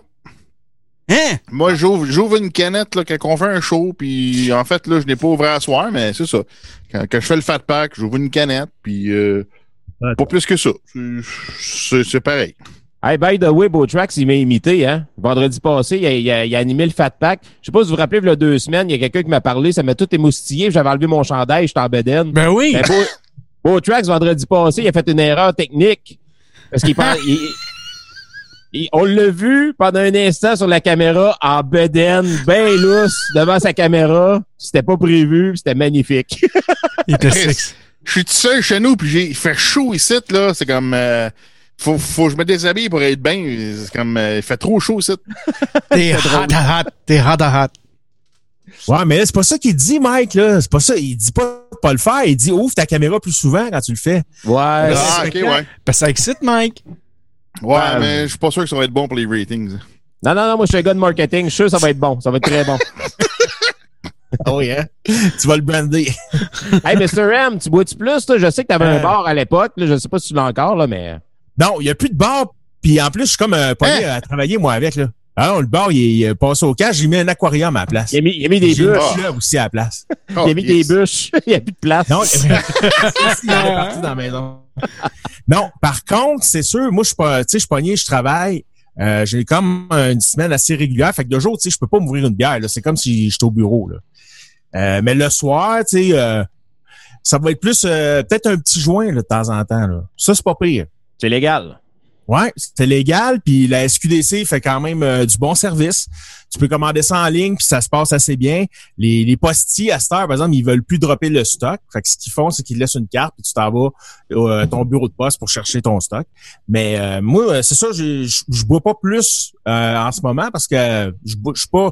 Dans la semaine, je suis pas porté à boire. Fait que la fin de semaine, s'il fait beau, une petite biérette. Pour le show, normalement, c'est sûr. Puis, mais avec le télétravail, là, écoute bien, le télétravail, là, c'est ça qui rend boire au travail acceptable. Ouais, parce que... Mr. M, ça manque de fuego, ton histoire, là. Ben, c'est vrai, mais c'est sûr que, tu sais, on va se faire des... tu peux faire des mix avec Café Baileys le matin pour faire ton meeting. Ça, c'est correct. Ça, c'est bien légal. Coureur des bois aussi, c'est... Oui, bon. Baileys, ben oui, ça passe bien, ça. Ou dans une petite crème glacée, faire un smoothie. Ça aussi, là, tu peux le pimper un peu. Ouais. Eh non, c'est ça. Il faut faire attention au travail. Mais je pense, par exemple, que les gens, ça l'a pris ça pour se rendre où on est rendu actuellement. Là, parce que, tu sais, ça aurait été, je pense, une catastrophe aussi de fermer la SAQ, puis tous les services comme ça, parce que on faisait des jokes, puis oui, le gouvernement, il trouve son compte, parce que c'est quand même des revenus pour le gouvernement actuellement. Ce qui est pas une mauvaise chose non plus, là, parce que il va falloir payer aussi, là, un moment donné, tout ça, là, cette histoire-là, il va falloir qu'elle se paye, là. Fait que qu'il y ait un petit peu de rentrée d'argent là, que les gens aient acheté de l'alcool. Moi, je pense que c'est une bonne chose. Ça a eu des fuck-ups sur les livraisons en ligne, mais je pense que tout ça s'est rétabli. À la minute qu'on a débarqué Post Canada, ça a l'air que ça allait bien. Fait que, ben, c'est vrai. Ça a marché de même. Fait que, tu sais, comment tu dis? Ça a bien du sens. Ben oui, c'est ça. Là. Post Canada en ont plein les bras, ça a l'air aussi. Parce que, tu sais, avec Amazon et tout ça, ça roule en masse. Fait que c'est normal aussi qu'ils aient cherché de l'aide. Mais regarde, c'est une bonne chose. Je pense que ça a été quand même bien géré par le monde. Puis, tu sais, c'est sûr que les gens ont une habitude aussi de sortir, d'aller dans les bars. Du jour au lendemain, il n'y a plus rien de ça qui existe. Même aller prendre une bouteille de vin en mangeant au restaurant, tu peux plus. Mais tu peux le faire chez vous. Tu sais, t'achètes un bon vino, puis tu y vas, puis ça fait le travail. Mais les gens, je trouve que en ce moment, ils ont trouvé le bon ton pour dealer avec ça, l'alcool en ce moment, puis le confinement. J'ai pas vu de débordement puis de monde chaud qui ont fait une chire, puis à part, je sais pas si le gars il avait des problèmes d'alcool. Là, il est arrivé de quoi c'était en Nova-Scotia après-midi là. Il y a eu une tuerie là. Il y a un gars qui s'est sauvé avec un gun, puis il pense qu'il y a eu 10 blessés là après-midi. Il y a Frankie Bolduc qui vient d'arriver dans le chat du Facebook Live. S'il est capable de nous appeler, j'aimerais ça qu'il nous raconte la fois de la 200e qui a perdu son dentier à cause de... Sérieusement, là, c'est la chose la plus drôle que j'ai vue de ma vie. Tu sais, moi, j'anime, je suis avec toi, Dan, t'en rappelles, Mr. M, on animait, il y a plein de monde. Franco aussi était là, Beau Tracks, ah oui, t'étais là aussi, Beau Tracks à 200. Ah oui, c'est moi qui ai fallu qu'il les ramasse, tabarnak. Ah oui, c'est vrai, tu m'avais... Ah oui, ben Beau Tracks m'avait amené un cadeau, c'est une ceinture pour mettre des canettes de bière comme réserve carbone. Je l'ai encore. D'ailleurs, t'apportes fièrement souvent. Ben oui, tout le temps. Là, tu prends des marches avec? Oui. Effectivement. Mais tout ça pour dire que, tu sais, Frankie participe, on avait fait la Croco Cup, une manche de la Croco Cup avec des compétitions puis tout ça. Puis, à un moment donné, on le voit, il commence à être chaud, puis pas à peu près. Puis, tu sais, il déblatère, mais tu sais, il est drôle. Il est encore respectueux, il est drôle, tout ça. Dans ce temps-là, ben, on le laisse aller, ça donne un bon show. Et là, à un moment donné, plus tard dans l'émission, il va dehors, il revient, puis il me parle. Ouais, mais bon faux, Mike, c'est vraiment bon faux. Là, je dis, on calisse, il manque de quoi dans la bouche? Là, ma femme est à côté, elle dit, coudonc, ça se peut-tu qu'il manque ses dents en haut? Je sais pas. Moi, je suis concentré. Si je donne mon show, là, je veux dire, là, à un moment donné, je revois. Voyons, Chris, t'as plus de dents en haut. Ah, j'ai les fesses. Tu sais plus ce qu'ils sont, mes dents, des fesses partout, là. Mais, il avait perdu ses dents, tu sais. Faut-tu être magané, pas à peu près. Donc, Frankie, si t'entends, j'aimerais ça que tu nous appelles. Faut qu'on rie encore plus, là. Ce serait bon, là. Juste nous raconter ça, là, comment que Beau Tracks t'a traité comme une maman, qui t'a emmené jusqu'à sa voiture puis tout, puis finalement t'as retrouvé ton dentier le lendemain, je sais même pas où, là, fait que c'est très drôle, là, pour vrai, là. Oui. Fait que Frankie, le message est envoyé. Donc, si tu veux nous appeler, c'est au 438-896-1614. Puis derrière n'importe qui d'autre, si vous avez des histoires aussi à raconter sur l'alcool ou sur un autre sujet que vous voulez nous parler, la ligne est ouverte aujourd'hui, donc profitez-en. Le Bum, je t'ai vu lever la main, je pense que tu as ajouté quelque chose aussi. Ah, ben, sur le chat, il y a Danny Boivin qui dit, moi, j'arrête pas de manger tabarnak. J'ai jamais commandé de Uber Eats autant de ma vie. Ouais. Mais une chance qu'on vit ça en 2020, pour vrai, avec tous les services qu'on a, tu sais, oui, pour l'entertainment, tu sais, on a la télé, l'électricité, on a l'Internet, Netflix, tout ça. Mais en même temps, au niveau des livraisons aussi, c'est le fun pour ça. Uber Eats, qui fait vraiment un service quand même assez extraordinaire là, pour desservir plein de restaurants. Puis on est bien quand même pour un confinement, là, pour une situation difficile, entre parenthèses, en 2020. Je trouve qu'on est quand même dans une belle période pour s'en sortir assez bien. Là. Ouais, imaginez dans le temps de nos Nokia, là, genre vert et noir, là, quand que... Tu sais, dans le temps là, qu'on n'avait pas l'Internet nécessairement sur nos téléphones, là, peux-tu imaginer comment ça aurait pu être l'enfer si on aurait eu ça durant ce moment-là, tu sais? Dans nos modems de 33.6, où qu'on a la misère à voir une page Internet qui se load à fur et à mesure, là, ça aurait été plate en estime, me dire. Ouais, mais quand t'avais Internet, t'avais plus le téléphone. Donc, imagine, tu peux pas rien commander. En plus, là, tu sais. Je crois, les boys, vas-y donc. Avant ça, Franco, quand on n'avait pas rien du tout, là. Ouais. Tout est peut-être un peu trop jeune, là. Mais C'est genre l'Atari, là, pis ça, avant que ça sorte. Hey, je l'avais, l'Atari. Moi, j'avais le jeu Pole Position sur Atari, Chris. Ça, je jouais tout le temps ça. La manière pour nous autres de s'entertainer, nous autres, c'était du sport, tout le temps du sport. C'était tout le temps dehors, baseball, hockey, ça arrêtait pas soccer. Là, aujourd'hui, tu peux même pas faire ça. T'es en confinement, ils veulent pas de 2 mètres. Il faut que tu sois à plus que 2 mètres. Imagine. Dans cette époque-là, ils nous ont empêchés de se rassembler entre jeunes, là, avec tabarnak. Je pense que c'est nous autres qui auraient fait la révolution, là, les jeunes de dans le monde. Ben, c'est comme nos grands-parents pendant la Deuxième Guerre mondiale. Il y avait des périodes de comment on appelle ça, pas de mise à quarantaine, mais tu sais, shutdown, là, fallait que tu fermes tes lumières à partir de 8 heures le soir, puis tu sais, pour les bombardiers ou les sous-marins pour qu'ils voient pas de lumière pour envoyer des ogives, des affaires de même, là. Ça, on n'aurait jamais, aujourd'hui, on serait pas capable de faire ça. Le monde serait fou raide. On a de la misère de tenir le monde d'aller au Costco, là. Imagine, si on dit à 8 heures, fermez vos lumières. Non, si à 8h30, il est flash, le calice de lumière. C'est ça. Très longtemps qu'on serait bombardé ou on serait mort, là. Hey, 17, ah ouais, 17, les bombes. Les flashs, la bombe nucléaire de Trump, là. Rappelez-vous, en 2016, avant l'élection, le monde disait, ouais, faut pas élire Trump, il va avoir accès au bouton des armes nucléaires américaines. Il y a le code. C'était ça, le spin. Hey, Trump, il y a le code. Imagine, tu sais. C'est vraiment ça. Hey, les boys, on a quelqu'un sur la ligne, j'imagine. Ça doit être Frankie. Si c'est pas Frankie, ben, on va voir c'est qui. On va quand même l'accueillir. Hey, c'est qui t'en onde? Comment ça va? Yes, c'est Frankie. Ah, allô? C'est bon. Comment est-ce qu'il va, Frankie? D'autres, on l'entend pas. Très bien. On l'entend pas, d'autres. C'est comme la toune tantôt, on l'entend pas. M'entendez-vous? Ben, moi, je t'entends, par exemple. Ça a l'air que les autres t'entendent pas, puis je sais pas pourquoi qu'ils t'entendent pas, par exemple. Ben ouais, get a room, les deux. C'est quoi, on les rejette? Regarde, on va laisser... Moi, je crisse mon gars. Au pire, je vais raccrocher, je vais rappeler. Non, on a trouvé le problème, là, en fait. Ça avait rapport avec Zoom, là. Okay. Mais, là, ils vont être capables de t'entendre. Ben, à la demande générale de mon ami Mike, il voulait savoir l'histoire du dentier perdu. Fait que j'ai répondu à l'appel. Ben oui. Ben, comment est-ce qu'il va, premièrement, ton dentier? Es-tu tout 100% revenu? Ah, il est 100% original. Il manque pas une dent après. Je suis déçu parce que l'objectif du baron, c'était de faire fondre ton dentier. Là. Ça fait que ça n'a pas réussi. Là. Ouais, ben ça n'a pas marché avec ton alcool du Burkina Faso, mais par exemple, ça a réussi à faire un blackout à la Jer Alain. Ça, c'est sûr et certain, ça marche. Ça, c'est drôle. Je sais pas si vous avez vu, qu'est-ce qui se passe? Hey, il y a pas longtemps, mais en fait, Jer Alain, depuis, à peu près une semaine ou deux, là, il a commencé à faire ses, pas ses flips de cop, là, mais ses, beer pong. Beer pong, ouais. Tabarnak. Il y a des bouts, là, c'est drôle en tabarnak, là, mais d'un autre sens, là, des fois, je trouve ça triste pour le gars, quand même, qui s'ennuie chez eux à flancher au beer pong avec tout le monde.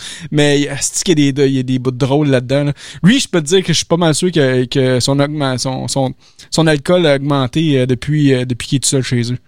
Ah, je l'ai vu un soir, là, c'était je sais pas si c'était la finale ou quoi contre Gros Big, là, je sais pas trop, là, un de ses chums, il était croche sur Instagram, là, il était pas capable de rester debout, il était de même, là, puis à la fin, il était couché, il était penché comme un arbre sur le bord de la 40 quand il a trop vanté. C'est épouvantable comment il était sous, là, je me disais, calvaire, le lendemain, il sera pas content de voir ça, là.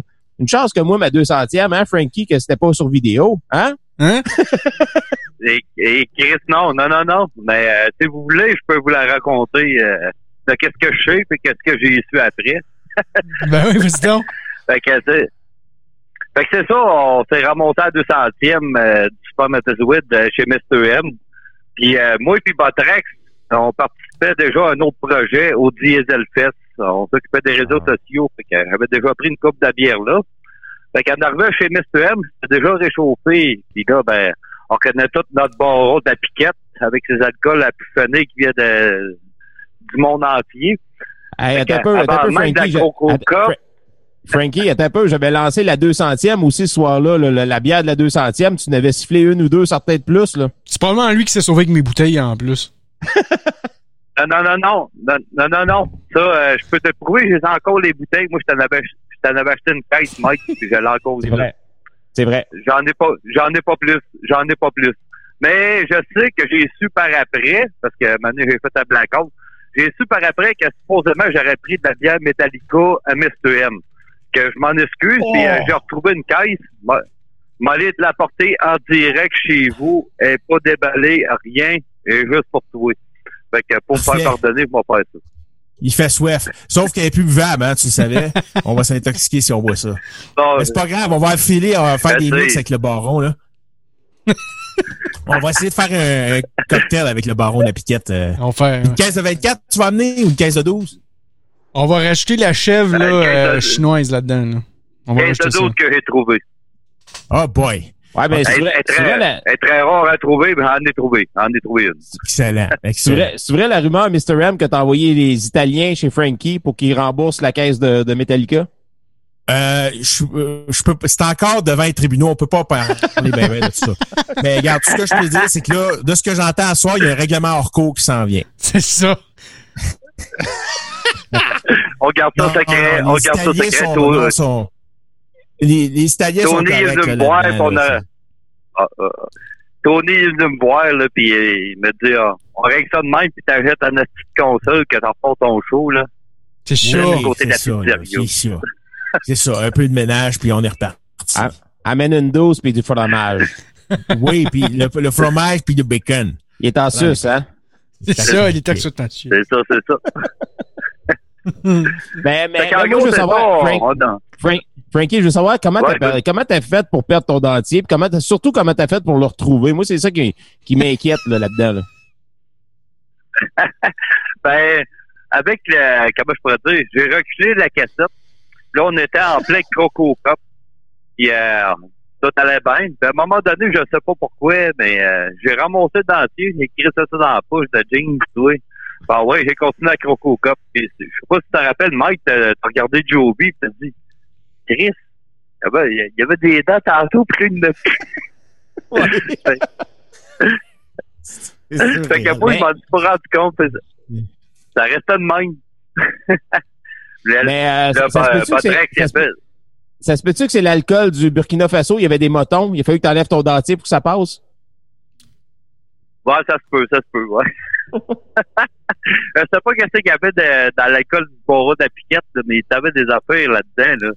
Aïe, aïe. Si vous n'avez pas les reins solides, là, participez pas à Coco Cup, là.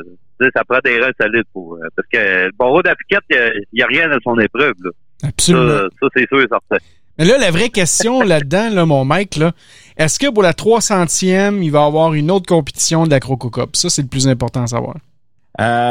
Non, parce que là, gars, moi, j'ai ça parce que j'avais pris des engagements à la base avec Mr. A, Monsieur A, qui était le champion, le champion en chef, de la Croco Cup. J'ai dit à Mr. A, j'ai dit, là, on peut-tu faire un gagnant pendant la 200e, puis ce gagnant-là va t'affronter lors d'une édition dans Direct de Nulle part. Le problème, c'est qu'il n'y en a plus dans Direct de Nulle part. En tout cas, il dit qu'il est pas mort. C'est pas mort, le projet. Parfait. Mais moi, je voulais une confrontation entre le gagnant de la 200e, qui était Jean-Philippe Rousseau, du podcast Rétro Crime, et Mr. A. Mais ces compétitions-là n'ont jamais eu lieu. Ça fait quoi, 2 ans, là? Tu sais, ça a eu facile. Lieu. Non, c'est le 16 juin 2018. Je sais, j'ai l'affiche devant moi de la 200e. C'était le 16 juin 2018. Puis il y a toujours pas eu de compétition. Moi, je pense que Mr. A est pas capable d'annoncer sa retraite.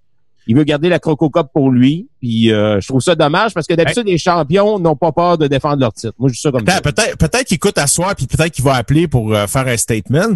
Moi, je sais de la bouche du cheval, comme on dit dans le cas de Monsieur A, qui est en plein revirement de carrière, là, lui là. Il est rendu, il fait la grosse compétition à François Lambert. Il se lance dans l'acériculture. Et c'est sa première année. Il est déjà rendu à 3 ou 4 chayères de bons sirops maison.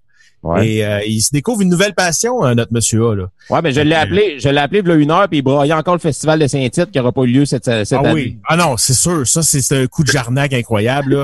Ouais. Puis, pas juste pour monsieur A, mais pour la ville de Saint-Tite qui n'aura pas la présence de monsieur A cette année, là. Ouais. Ça, c'est un coup d'en face, là, parce que c'est sûr qu'il a tiré autant de monde quasiment que Kenny Rogers. Fait que les deux, cette année, ils ont des empêchements, ça a l'air. Ben plat. Mais monsieur, c'est intéressant qu'on en parle. Il pourrait venir nous dire comment que ça se passe en campagne, le COVID aussi. Là, si jamais il veut nous appeler ou jamais peut-être la semaine prochaine. Puis peut-être mettre le point là-dessus. Là. Qu'est-ce qui se passe avec le Croco Cup? Beaucoup de monde ont eu des mots peu gentils à l'égard de monsieur A, puis des entourloupes. Je vais rester poli. Parce que tu te souviens comment c'était fini cette histoire-là, là? Au lieu d'avoir monsieur A avec sa Croco Cup qu'il devait remettre au gagnant, il a remis une boîte en plastique avec des cadenas à pu finir. Je pense qu'il y avait 4-5 cadenas après ça. Puis quand tu ouvrais la boîte, ça disait « Félicitations, vous venez de vous qualifier pour la grande ronde finale du combat avec monsieur A ». Voilà qui a jamais eu lieu. Mais tu t'attendais à gagner une Croco Cup, là, tu sais, mais t'as eu un bout de papier qui a même pas été honoré depuis quoi? 2 ans, sacrément. Ouais. On l'appelle, monsieur. Fait que là, c'est un fiasco. Un fiasco, mesdames et messieurs. Tout ce que j'ai à dire, je parlerai pas plus que ça. moi, je dis ça comme ça, là, mais je dis ça comme ça, les gars, mais moi, je pense qu'il est gêné d'avoir Jean-Philippe Rousseau comme rival, parce qu'on s'entend, Jean-Philippe, il était très solide ce soir-là. Oui, effectivement. Il avait donné une excellente performance, mais pour avoir affronté Monsieur A 2 fois de ma vie pendant des compétitions de Croco Cup, je serais pas prêt à dire qu'il a peur de Jean-Philippe Rousseau. Je pense qu'il y a beaucoup d'outils dans son bagage. Je me rappelle encore d'une compétition de chansons. Malheureusement, Mr. M est pas là pour le confirmer. Je pense que Beautrax ou Franco était là. Ah oui, ça c'était bon, ça. On devait chanter. Et Monsieur A nous avait fait une performance des portes du pénitencier, vraiment que je vais me rappeler toute ma vie avec un outil incroyable d'harmonica avec son iPhone. En tout cas, c'était de toute beauté. Moi, j'avais fait un rap avec Pauline. En tout cas, c'était une compétition assez loufoque. Relevé. Oui, assez relevé, oui. C'est le mot. Mais Monsieur A, je suis pas prêt à dire qu'il a peur de quelqu'un pour une compétition comme la Croco Cup. Je pense qu'il y a encore tout le bagage qu'il faut pour réussir à gagner la Croco Cup. Est-ce qu'il a encore le cœur? Est-ce qu'il a encore le désir? Est-ce qu'il a encore le feu? Posons-nous la question. C'est ça, là. Il est rendu gentleman farmer à temps plein, là, quasiment. Là. Il a blanchi, là. On se cachera pas, là. Oui, il y a ça aussi, c'est sûr. Ça laisse des marques. Mais en tout cas, c'est un dossier qui est non réglé. Ça, faut le dire à soir, là. C'est des affaires qui n'ont pas été réglées, là. Effectivement. Bon. Ben, excellent. Écoute, merci, Frankie, d'avoir contribué à notre histoire d'alcool et tout ça et de ton dentier. J'espère que tu vas continuer à le maintenir jusqu'à la prochaine fois. Moi, je souhaite qu'on ait quand même là je souhaite une 300e du Supermatozoïde, ça c'est sûr et certain, mais je souhaite aussi une 3e édition de la Croco Cup parce que Monsieur A ne peut pas se sauver avec cette coupe-là. C'est inacceptable. Et au pire, on va envoyer le sergent Roy pour aller collecter cette coupe-là pour qu'on soit capable de la reprendre en bonne et due forme. Ça va lui faire plaisir. Hey, vous demanderez à Botrex. Le lendemain, là, je cherchais mon dentier. J'ai dit, Chris Botrex, je suis sûr qu'il est dans le fond de son siège. On est allé voir dans son char. On en revient à l'appartement à Botrex. Puis là, maintenant, je mets ça ma main dans ma poche de jeans. Ben, Chris, regarde, il est ici, Botrex. Fait qu'on retrouve le dentier. Mais ça a été tout un événement. J'ai super aimé ça, la 200e. La 300e m'a resté tranquille. M'a laissé la place aux autres, là, de participer, là, puis goûter à ça, à la boisson du barreau de la piquette, là. Il n'y a rien qui va accoter ça c'est sûr et certain. Ouais, mais je veux dire, il y aura pas il va y avoir une émission probablement comme on fait là actuellement pour la 300e, ça va sûrement être ça. Il y a une affaire que je peux confirmer là, que j'ai dit jeudi passé au Supermatozoïde. Il va y avoir une bière de la 300e qui va être brassée par la Forge du Malte, une excellente double New England IPA, là, ça va être super bon avec une belle étiquette avec le logo dessus. Ça va être disponible un peu partout au Québec, c'est quel fun aussi. Tu sais, avec Dépareillé, la 200e, la bière était écœurante, mais elle n'était pas disponible nécessairement partout. Là, avec la Forge du Malte, on fait un plus gros volume, ça va être disponible partout. Comme ça, il n'y aura pas des gens, que ce soit à Granby ou à Chicoutimi ou ailleurs, qui écrivent « Ah, elle est où ta bière? Elle est où? » Je ne sais pas. Là, on va être disponible partout. Ça va être assez cool pour ça, là, quand même. Là. Excellent. Ben, je m'en réserve 2 caisses. Et je le dis à tout le monde, là. Moi, j'ai 6 bouteilles de la 200e. Ils sont encore ici, sont toutes lavées, toutes propres, fait que c'est des pièces de collection. Fait que s'il y en a qui en veulent... c'est 100 pièces la bouteille. On va partir 200 pièces la bouteille, puis on donne ça contre le COVID. Hey, merci Frankie. Yes, sir. Salut, à la prochaine. Pas les boys. Bonne émission. Merci, là. Salut. Là-dessus, on pourrait aller voir le sujet avec Mr. M. Tu voulais parler de l'héritage de la pandémie, c'est ça?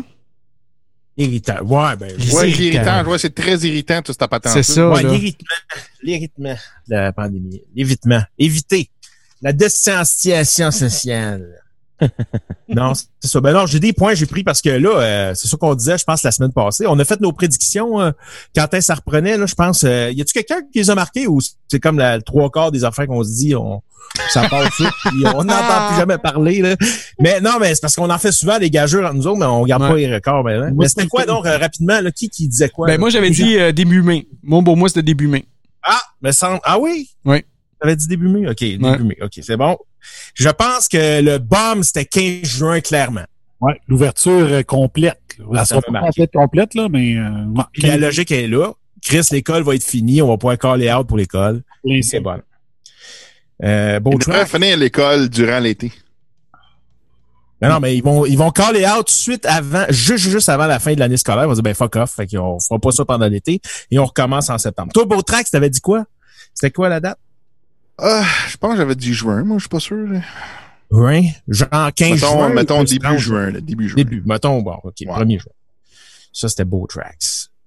Puis Mike, t'avais dit quoi? Il me semble que c'est ça, début juin aussi. OK. Début juin.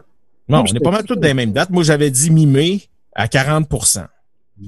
Parce que là, on s'entend que là, ça a été annoncé un petit peu. Moi, en face de chez nous, là, c'est parti. Je pourrais mettre la caméra, mais on voit fuck all, il fait trop noir. Mais il y a un chantier résidentiel. Cette semaine, ils sont venus ramasser toute la cochonnerie qu'ils avaient laissé traîner pendant 3 semaines parce qu'il était parti. Quand M. Legault a parlé la journée qu'il a callé out pour les chantiers, les gars ont ramassé le stock tout de suite après dîner et ils sont jamais revenus. Fait qu'ils avaient laissé un peu ça cochonner sur le bord. Mais là, ils sont venus ramasser le shit au début de la semaine. Puis là, vendredi, ils sont venus porter la cerise sur le Sunday. La toilette chimique est rentrée. Fait que là, c'est sûr que ça repart. C'est parti. Les centres dans je pense que c'est une mauvaise gestion. Il aurait dû faire toutes les crises de toute la construction, il aurait dû la faire comme pendant que tout le monde est à la maison, style. Oui. Je pense plus les routes, là. Ouais, t'as raison. Ça a été fermé un peu rapidement, je trouve. Je suis d'accord. Je suis bien d'accord là-dessus parce que, Chris, les gars travaillent dehors, là. Il n'y aura pas de danger, là. Puis il n'y aura pas plus là, à partir de lundi, là. Ils recommencent. Mais les centres de jardinage, ça a-tu bougé dans votre coin? Y a-tu l'air d'avoir de l'activité? Ben, moi, on habite dans le même coin, là, toi puis moi, puis il y a pas mal d'actions, là. Non, moi, il y avait de l'action, là. On a acheté... Okay, ils sont en train de remplir les tablettes, puis ils vont être prêts pour lundi, là. Ben, on est allés, nous autres, en fin de semaine, là, puis c'était plein, là. Nous autres, on a rempli nos affaires, on a acheté nos sacs de terre, nos semences. On a commencé à tout faire toi, ça. Dans ton coin, en Mauricie, comment ça se passe? Ça bouge-tu un peu, Mike, là, les centres de jardinage, ça s'active-tu un peu? Ou? Hey, c'est bon, tu me poses la question, j'ai pas le pouce vert partout. J'ai encore un banc de neige en avant de chez nous, là. Je veux dire... Ben, voyons donc. J'ose même pas penser au ratelage encore dans la prochaine semaine. Là. Mais là, on va t'envoyer le bum, là. Il va te régler ça, ton banc de neige. non, mais là. Pour vrai, là, non, mais j'ai une histoire drôle là-dessus. C'est que je m'apercevais que j'avais un banc de neige en avant de chez nous. Il ressemble au iceberg de style dans Titanic. Je me disais, ça se peut pas que c'est tout fond autour de nous autres, sauf ça. Mais j'avais oublié que pendant l'hiver, il y a un tuyau qui a pété dans ma cour, à l'entrée de ma cour. Puis l'eau coulait. Puis là, c'est finalement, la neige a tout absorbé cette eau-là. Puis ça a gelé pendant l'hiver. Fait que là, tout fond, mais là, on était rendu au cube de glace, fait que ça fond moins vite. Il a fallu que je fasse comme le bum, là, je sors le pic à glace, puis je fasse baisser. Je fais baisser c'est ça, une sculpture du carnaval. Les enfants capotent, ils passent dans ma rue. Mais non, mais j'ai donné des grands coups de pic là-dedans, puis j'ai abaissé la courbe, là, un peu comme le bum. Là, je me suis battu contre mon petit banc de neige, là, il est en train de disparaître tranquillement pas vite, là. Bon, en tout cas, il faut, moi, le point, c'est ça, je voulais voir si c'était en train de bouger un peu, parce que là, moi, j'ai le sentiment que dans les prochaines semaines, il faut que ça bouge un petit peu plus, là, pour qu'on puisse se donner un air d'aller. Puis, c'est de voir qu'est-ce qui va rester après ça, qui est quand même positif ou qui va nous avoir amené quelques changements dans notre façon d'être dans notre société. Il y a sûrement des affaires qu'on fait toutes là, puis, tu sais, juste à regarder en ce moment les gens qui sont considérés comme essentiels ou qu'on se dit, Chris, c'est vrai qu'eux autres, en ce moment, ils n'ont pas de break. Ça va aider, je pense, à comprendre un peu les priorités de la société. Là. Parce que là, tu vois les personnes d'un centre, des CHSLD qui travaillent là, c'est une job absolument essentielle en ce moment. Puis tu vois jusque quand c'est mal mené, le bordel que ça donne. Là, tu le vois là, dans les centres, là, il y en a une qui est décédée d'ailleurs aujourd'hui, ça a été annoncé, c'est dommage. Mais ça fait des années qu'on en parle, que ces gens-là vivent dans un calvaire, puis on donne pas de rien, on donne pas de suite à ça. Mais là, peut-être que c'est triste à voir actuellement, mais le fait qu'on le vive en ce moment, j'ose croire que ça va réveiller un peu les gens pour qu'on puisse l'améliorer dans les prochaines années. Parce que sérieux, ça fait dur en tabarnak, là. Tu sais, les gens, ils sont là, puis c'est peut-être nous autres aussi qui est responsables, là. On est-tu trop prompt à envoyer nos vieux dans ces centres-là? Je vous pose la question. Non, mais au prix que ça coûte, au prix que ça coûte, Mr. M, là, je sais que ça coûte très cher. Moi, là, un peu comme Gilles Duceppe, on se rappelle l'ancien chef du Bloc québécois, il avait amené sa mère dans un centre assez haut de gamme là, pour les personnes âgées. Puis finalement, la pauvre madame est décédée. Elle est sortie à l'extérieur, les portes se sont barrées, puis elle est morte gelée à l'extérieur. Tu sais, je veux dire, ça arrive des accidents, mais en principe, ça devrait être de même partout. Ça coûte cher, mais faut s'en occuper de ces personnes âgées-là. Pourquoi? Ces gens-là, ils ont contribué à la société d'aujourd'hui. Ils ont payé toute leur vie. Là, ils sont rendus à un certain âge où ils ont besoin d'être pris en main. Il y a des familles, je le sais, il y a des familles, des fois, c'est facile un peu de dire, je vais prendre ma mère, je vais prendre mon père, me l'envoyer dans un centre pour personnes âgées, puis, tu sais, avec les revenus qu'elle a, va être capable de payer, puis ils vont en prendre soin. Mais en même temps, je me dis, Christy, ces endroits-là, là, ça devrait être nickel, là. Ça devrait être parfait, ça devrait... Tu sais, je comprends l'aspect salarial, l'aspect organisationnel là-dedans, mais tu sais, tout... Il n'y a rien qui devrait être négligé par rapport aux personnes âgées comme par rapport aux enfants. Qu'est-ce que vous penseriez si on aurait une garderie pour les enfants, il y aurait personne qui surveillerait ou qu'il y aurait pas d'activité à l'extérieur? Là, on se dirait, ouais, on n'a pas de bon sens, mais les personnes âgées, c'est la même crise d'affaires. Tu sais, ces gens-là sont en fin de vie, ils ont contribué toute leur vie à notre société.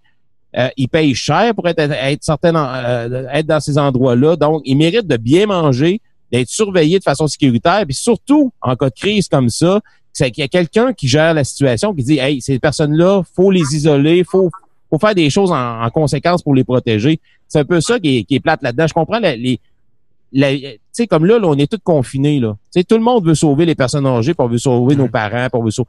Mais dans la vie de tous les jours, là, ça va tellement vite, c'est tellement un monde de performance qu'il n'y a pas personne qui pense aux personnes âgées. Venez pas me dire, si vous appelez vos parents chaque semaine qui sont dans des CHSLD ou dans des centres de personnes âgées. C'est pas vrai, Carlis.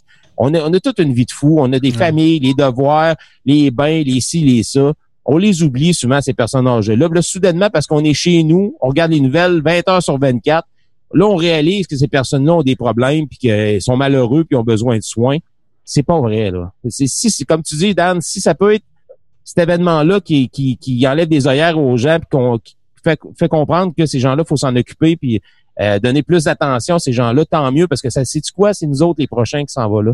J'aimerais ça que ça soit réglé en tabarnak avant que j'arrive là. Tu sais, pas parce que je mérite une meilleure situation qu'eux autres, mais j'aimerais ça que ça soit réglé là. Hey, on est vite à aller pitcher loin, je trouve là. Je sais pas les autres comment que vous en pensez, mais tu sais, de les mettre au bout de nos bras, puis là. Je sais pas, là, dans d'autres populations, dans d'autres places dans le monde, ils essayent de garder leurs parents proches d'eux autres, même si des fois, ça peut paraître un fardeau. Asti, quand t'avais 2 ans, là, c'était eux autres qui te torchaient, là, tu sais, ils ont joué avec ton caca, là, tu sais, quand même qu'il arrive des moments où ce soit, tu sais, un peu plus ardu de s'occuper de nos parents et de nos proches, tabarnak. Entre ça, puis de les laisser dans des hosties de cage à poules comme c'est là, que là, c'est, tu sais, on le sait pas, là, c'est vrai que là, on parle beaucoup de la COVID, puis quand c'est des cas d'influenza puis de grippe, on n'en parle pas, mais c'est la marde d'être autant poignée dans ces centres-là, pareil, puis on les laisse aller, là, tu sais, on veut pas le voir, mais là, tabarnak, là, tu sais, puis c'est une des choses qu'on voit en ce moment, qu'on réalise, le fait peut-être, comme tu dis, Mike, on est plus en cellule familiale, là, on dirait que en tout cas, j'ose croire que ça nous ramène un petit peu là dans le contexte là, de la perspective de qu'est-ce qui est important ou pas dans la vie. Là. Ouais, mais dans la vie de tous les jours, les personnes âgées, là, mettons dans une vie de fou, là, comme on a d'habitude, là, sans COVID, là, ça fait des belles photos sur Instagram sur une fin de vie. Là. Hein, ma main sur la sienne. J'ai adoré passer les derniers moments avec ma grand-mère. Ouais, mais Chris, les 10 dernières années avec elle, t'as fait quoi? Tu l'as appelé combien de fois? 3 fois? Tu sais, à un moment donné, c'est un peu ça aussi, là. Tu sais, il y a des gens qui chialent contre les gestionnaires de CHSLD, ils chialent contre le gouvernement, ils chialent contre tout le monde. Mais toi, là, qu'est-ce que t'as fait, esti, pour ta famille, pour ces personnes âgées-là, mettons, dans les 5 dernières années qui étaient là au CHSLD? Rien. Ben, tu fais partie du problème, toi aussi, là. C'est pas compliqué. Ouais, mais, regarde, je vais faire un contraste avec moi, ce que j'ai vu aux Philippines, OK? Aux Philippines, là, les vieux, là, sont tout le temps actifs, ils ont toujours de quoi faire, ils font toujours quelque chose. Tu sais, mon ex-femme, là, ses parents, là, je les regarde, puis le vieux, esti, il a 84 ans, esti, puis il prend encore les bœufs, esti, puis t'es en train de labourer le champ, tabarnak, puis tu sais, c'est comme ils se font un jardin, puis la mère, la grand-mère, elle fait le riz, elle fait plein d'affaires. Ils font toujours de quoi, là, tu sais.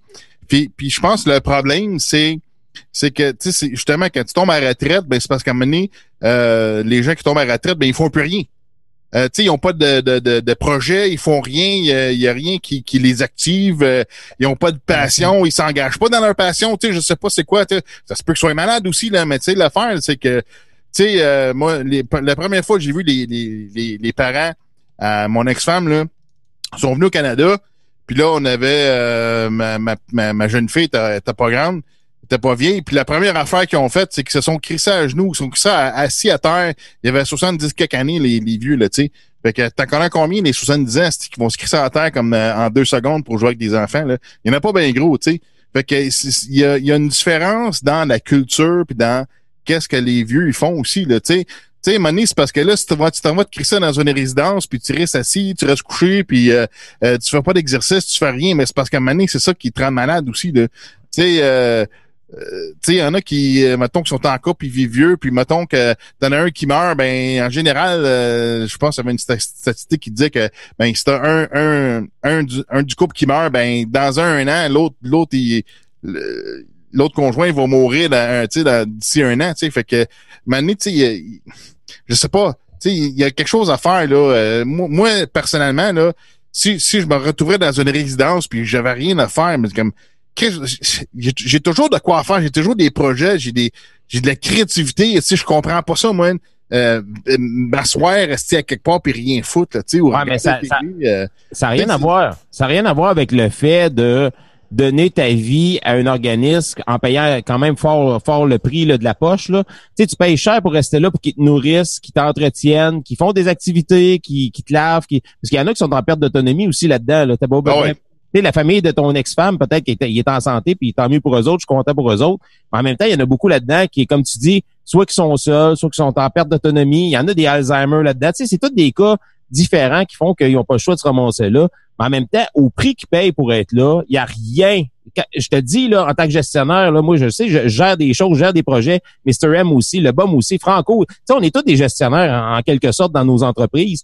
Puis, il y a rien qui fait qu'on devrait négliger, quel aspect que ce soit, là, par rapport aux personnes âgées, que ce soit leur sécurité, la nourriture, au prix que ça coûte, il y a rien qui devrait être négligé. Puis la crise de la COVID, Mr. M l'a très bien dit, je pense que ça l'a exposé un malaise qui existe depuis longtemps au Québec. Ça fait longtemps qu'on en parle, ça fait longtemps qu'on veut régler les problèmes. Il n'y a jamais une calice de scène pour régler ces problèmes-là.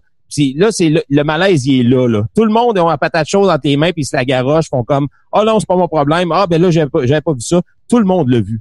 Arrêtez de jouer aux autruches, là. Tout le monde l'a vu, ce problème-là, puis personne ne l'a réglé. Et là, ça vient de nous péter dans la face. C'est pas compliqué. Ouais. Mais on fait pencher, voilà.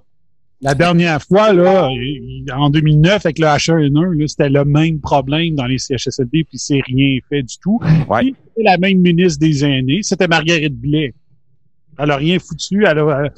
Au-dessus, c'était en 2012 qu'elle a perdu ses élections, fait qu'elle avait eu 3 ans après l'H1N1 pour faire de quoi. Puis moi, je suis bien placé parce que je faisais beaucoup d'émissions dans le temps, puis j'avais mon blog était actif, puis je faisais des enquêtes sur les mensonges de l'époque qui sont en train de revenir aujourd'hui avec la même crise.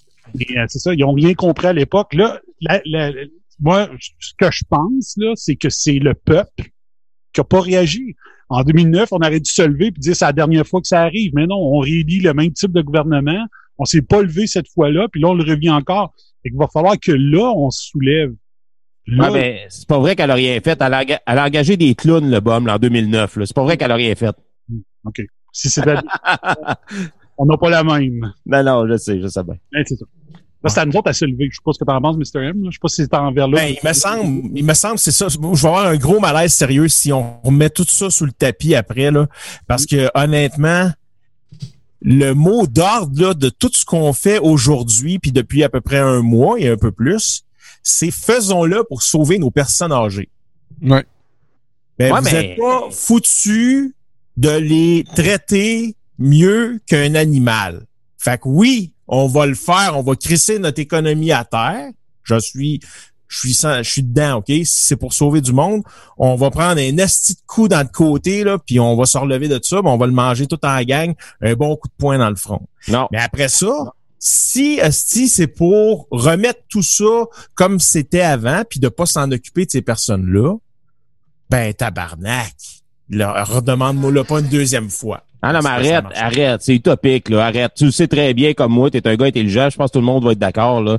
Là, actuellement, là, c'est le sujet, c'est comment on peut dire ça, le sujet du jour, là, on parle des personnes âgées, il faut les sauver. Mais aussitôt que la crise du COVID va être en pente descendante, c'est quoi la priorité numéro 1, tu penses, avec toutes les lobbies puis l'argent qui tourne autour du gouvernement? Ça peut plus être l'environnement, là, c'est tout. Non, ça va être la reprise économique. Puis on va ça, oui, mais ça, c'est correct, là. Mais faut pas que quand on fait la reprise économique, on oublie ce bout-là, là. Moi, je veux pas le perdre de vue, honnêtement, là. C'est pas 4 piastres de l'heure qui a rien réglé. Et puis, je veux absolument que ça serve à quelque chose, là, ce qu'on fait en ce moment, que les gens se rendent compte de la médiocrité qu'on est capable d'avoir envers ces persones-là. Je suis bien d'accord avec toi. Si on fait absolument ça, puis que, comme tu dis, dans 1 mois, 2 mois, 3 mois, on se souvient, tu sais, on a fait tous ces sacrifices-là pour dire, ben, on a sauvé les plus faibles de notre société, mais là, demain matin, là, tout le monde a repris leur souffle un peu, puis on les ignore encore. Tabarnak, là, tu sais, on vaut pas cher, honnêtement, là, tu sais, on vaut pas cher, là. On n'est pas mieux que la Chine, là. Ben, j'espère, j'ose croire qu'on est mieux que la Chine, j'ose croire. J'ose croire aussi, mais moi, je trouve que c'est une utopie, là, un peu ta vision, parce que ça a toujours été l'argent qui menait le monde, puis je suis convaincu que là, pour l'instant, en confinement, on pense vraiment à nos personnes âgées, mais quand ça va repartir, tout le monde va se remettre à travailler, que le gouvernement ça repartira plus jamais comme c'était, là. C'est sûr. Il va tout le temps avoir un reminder de notre vie qui a changé, c'est par rapport à quoi? C'est qu'est-ce qui fait en sorte qu'aujourd'hui, ben, on y va, comme tu disais tantôt, sur du Uber Eats, puis que ça marche très bien. Comment qu'on va commander en ligne plus nos affaires, là, épicerie, Madame Beauchamp, là, qui passe, là, tous les jours, elle commence elle va aller chez Métro en ligne, puis elle va faire ses affaires parce qu'elle a vu que ça existait. Il va y avoir plein d'affaires autour de nous. Tu sais, les poignées de main, là, banal, mais aujourd'hui que quand tu donnes la main à quelqu'un, l'origine de tout ça, c'est de serrer la main, c'est un geste de confiance parce que tu lui dis, j'ai pas peur, à quelque part, là, j'ai pas peur d'attraper ta marde. Je te serre la main, à la limite, esti, tu t'es peut-être touché le pénis, esti, mais c'est pas grave, parce que t'es mon chum, on se serre la main. Pénis à pénis. Aujourd'hui, dans le contexte actuel, je serre la main à personne, même à mes plus grands amis, je ne leur serre pas la main parce que il y a une hygiène que là, on se rend compte aussi en même temps. Fait que tu sais, il y a plein de choses de même qui vont nous rappeler là, qu'on a passé un bout de fucké pas mal là, la COVID en ce moment. Là. Ouais. Puis, en tout cas, j'espère qu'il va y avoir des échos de ça. Là. J'espère que ça va nous changer pour le mieux. Là. Mais moi, tu l'as dit. Ouais, mais juste finir là-dessus, moi, je veux juste te dire que oui, moi, je suis convaincu qu'on va peut-être prendre un peu plus conscience de la situation des aînés, mais je pense pas que les choses vont se changer, vont être modifiées énormément. Moi, je pense que ça va être le temps de repartir la machine, l'économie, la cassette, tout va repartir, puis on va s'en calisser des aînés, qui est une charge pour l'État. Excuse-moi de le dire de même, là, c'est pas ce que je pense, là. Moi, c'est ce que je vois. Décision, c'est clair que là, en voyant ce qui se passe actuellement, puis j'espère que je suis pas le seul, ma décision est prise que jamais je vais accepter que mes parents soient en CHSLD. Jamais, parce que je vois qu'est-ce qui se passe actuellement, puis je veux jamais que mes parents vivent ça. Mon père, il a 70 ans. Mon père, il a 70 ans, il s'en vient chez nous cet été pour la vie. Exact. Bon, mais tu vois ça, tu sais, c'est ça que j'espère que ça va nous sonner quelques affaires aussi là. C'est beau l'État là, puis faire confiance à l'État pour qu'il s'occupe de nos vieux là. Mais aussi, Chris, en tant que famille, on peut-tu se rassembler comme on se rassemble en ce moment, puis essayer de se garder un peu plus collés comme on était que qu'est-ce qu'on était avant. Tu sais. Si on est capable, me semble que ça va être le fun cet été ou à l'automne de pouvoir les reprendre dans nos bras puis de fêter avec eux autres puis d'être bien. puis de l'apprécier plus que 3 mois. J'espère. Tu sais, le tabarnak. Je serais déçu. Honnêtement, je serais déçu. Je serais en crise. Puis non, c'est ça. Je me mettrais à boire plus. La notion de maison familiale, ça existe plus ou moins maintenant en 2020. Mais moi, j'ai vécu chez mes grands-parents qui, eux autres, ont gardé leurs parents. Tu sais, qui m'ont donné, après un certain âge, tu sais, par respect, tu sais, par reconnaissance du fait qu'il avait été élevé par eux autres. C'est ton sang, Chris! Eh oui, ben c'est ça, ils les gardaient chez eux, puis ils disaient, gars, nous autres, on paye pour eux autres, on les garde, puis quand ils vont mourir dans leur maison, la maison qu'ils ont bâtie de leurs mains, qu'ils ont payé de leur poche. Tu sais, ça a été oublié avec le temps, parce qu'on est tous rendus un peu nombrilistes, on passe à la performance, on passe à nos familles, faut plus que ça soit comme ça. Je veux pas fermer les CHSLD, mais tu sais, on s'en va vers une société de plus en plus vieillissante. Va falloir, puis je vais entendre le bum là-dessus, je sais que tu parles souvent de ça, puis Botrax peut-être aussi là-dessus, mais tu sais, on s'en va vers une situation, puis notre génération, on s'en va vraiment une situation où les gens vont être de plus en plus vieux, vont avoir de moins en moins de jeunes. Ça va être important, compte tenu que le système ne sera pas capable d'accepter tout ce monde-là qui va arriver vieux en même temps, de peut-être faire des sacrifices, puis d'accepter nos parents ou tu sais des gens de notre famille, justement, sur le toit de notre maison, là. Ouais. Ben moi, je peux vous raconter, quand j'ai acheté ma maison en 2016, là, c'était une maison qui a un loyer l'autre bord, puis je le dis pas parce que à cause de ce qu'on vit présentement, là, je l'ai vraiment dit à mes parents, j'ai dit vu qu'ils vivent en campagne, beaucoup de terrain à entretenir puis tout ça, on fournit pas à les aider comme il faut à entretenir la terre. Moi, j'ai dit à mes parents, là, j'ai dit, regarde, j'ai acheté les 2 bords, là, j'ai dit le 2e bord, quand vous en avez besoin, vous en venez. Parce que moi, j'ai le droit de mettre mon locataire dehors n'importe quand c'est pour tes parents, là, ou pour un frère ou une sœur, pis tout ça. Fait que moi, c'est déjà, moi, je l'ai dit dès l'achat en 2016. J'ai dit là, j'ai les 2 bords. Si vous avez besoin, vous êtes plus capable. Parce que présentement, il y a personne dans les enfants, mes frères, mes sœurs, qu'on est capable d'acheter la terre à vaut trop cher. Là. Fait que moi, j'ai averti mes parents, si vous avez à vendre puis tout ça, puis que vous voulez venir à Saint-Georges, c'est à vous autres, venez-vous-en de l'autre bord. Fait qu'ils sont déjà au courant là-dessus. Puis moi aussi, moi, c'est mon cas le plus longtemps possible qu'on va pouvoir les mettre en dehors d'un centre. Moi, c'était déjà dans ma tête. Puis, tu sais, ma sœur est infirmière. Tu sais, je me dis à la gang, là, moi, je vivrais à côté d'eux autres. Ma sœur est infirmière, elle pourrait les aider aussi. Donc, je pense qu'à la gang, on peut essayer de faire le plus long possible là. Avec ça, le seul problème, moi, chez nous, par contre, c'est que les chambres à coucher sont au sous-sol. Donc, s'ils ont de la misère à monter les marches, il va falloir que je les installe les petites affaires, monter les escaliers qui existent. Ouais, c'est ça. Mais moi, c'est ça. Moi, mon père, c'est lui qui s'est occupé le plus de ses parents jusqu'à la fin. Dans la famille, mon père, il était 9 enfants, mais c'est mon père qui s'en est occupé le plus. Puis, je pense qu'ils m'ont transmis ça aussi, là, de vouloir m'occuper d'eux autres le plus longtemps possible. Là. Fait que oui, c'est ça. Puis de voir, ben ça, la société vieillissante, c'était peurant. De voir ça, moi, en étant encore célibataire, je pense souvent, qui va s'occuper de moi là à la fin puis tout ça. Là. Moi, je suis pas sûr que je serais capable de me dire là, Danny, il faut que tu ailles là-bas. Je sais même pas qui me dirait c'est le temps d'aller en famille, d'aller dans un CHSLD, mais moi, en tout cas, puis vieillir, j'ai de la misère avec le fait de vieillir, j'ai juste 48. Là, j'ai juste d'avoir 48. Fait que, je sais pas. Non, mais sans être patriotique, c'est quand même spécial on s'inquiète de la situation des Haïtiens quand il y a un tremblement de terre. On s'inquiète de la situation des Chinois quand il y a... Tu sais, on s'inquiète de tout le monde entier, mais on regarde nos personnes âgées, notre famille, la famille de nos amis, de nos parents, tu sais, puis qu'on se pose pas de questions. On les met entre les mains du système, on fait comme, il y a pas de problème. Elle paye pas, puis elle est supposée bien manger, être bien lavée, alors que c'est pas le cas. C'est ça qui m'inquiète là-dedans, alors qu'on devrait s'occuper de nos proches. Tu sais, puis ça, je veux pas tomber dans l'affaire d'immigrants, je veux pas d'immigrer. C'est pas ça, là. Mais, tu sais, on s'inquiète souvent pour des gens de d'autres pays, des catastrophes, des ci, des ça, puis c'est correct, là. C'est normal, ça fait partie de notre humanisme à nous, à l'intérieur. C'est correct, ça montre que vous avez un cœur, mais en même temps, j'ai l'impression que des fois, on oublie l'essentiel puis les gens qui sont le plus près de nous. On s'inquiète des gens qui sont loin, mais les gens qui sont plus près de nous, on s'en inquiète plus ou moins en se disant le gouvernement s'en occupe, le système, la machine s'en occupe. Et on se rend compte que non, il y a des gens qui travaillent là-dedans, c'est pas de leur faute, là, ils sont sous-payés, sont à bout, ils ont pas de personnel, ils ont pas de ressources, ils ont pas de...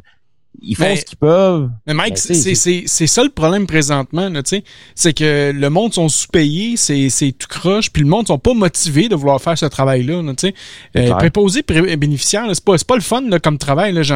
Tu sais, j'ai du monde de ma famille qui le font, là, puis tu sais, il y en a une couple qui ont fait des burn-out à cause de ça, parce que les conditions de travail sont absolument épouvantables. Puis t'imagines-tu comment que les gens doivent se sentir que quand que Legault a demandé est-ce que les médecins travaillent, puis que les médecins disent non, pour moi on n'est pas intéressé parce que c'est pas quelque chose qui est le fun à faire, tu sais.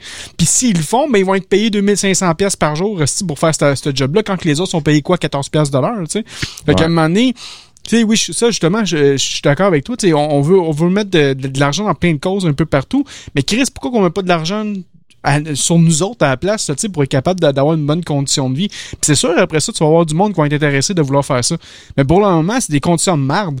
Tu sais, je vais donner un exemple. Un de mes grands amis, Joe, avant-hier, on s'est parlé, puis dans son CHSLD, sa mère, bon, il vient de la diagnostiquer avec le coronavirus, là, tu sais, parce qu'ils ont pas fait une job correcte, là, tu sais. Le cuisinier, ça faisait, je pense, 2 semaines qu'il était là, qu'il avait le virus, puis il a continué à le propager un peu partout dans le CHSLD. Puis là, qu'est-ce qui est arrivé en plus par après, parce qu'il m'a conté ça hier, puis c'est une histoire pas mal similaire avec un autre de mes amis, mais là, à cause de ça, ben ils ont coupé la bouffe.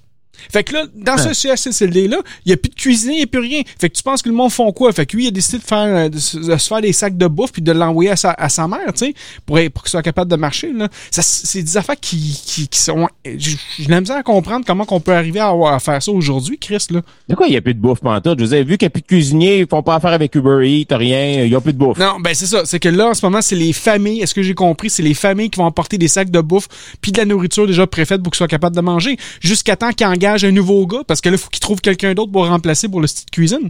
Wow. Tu sais?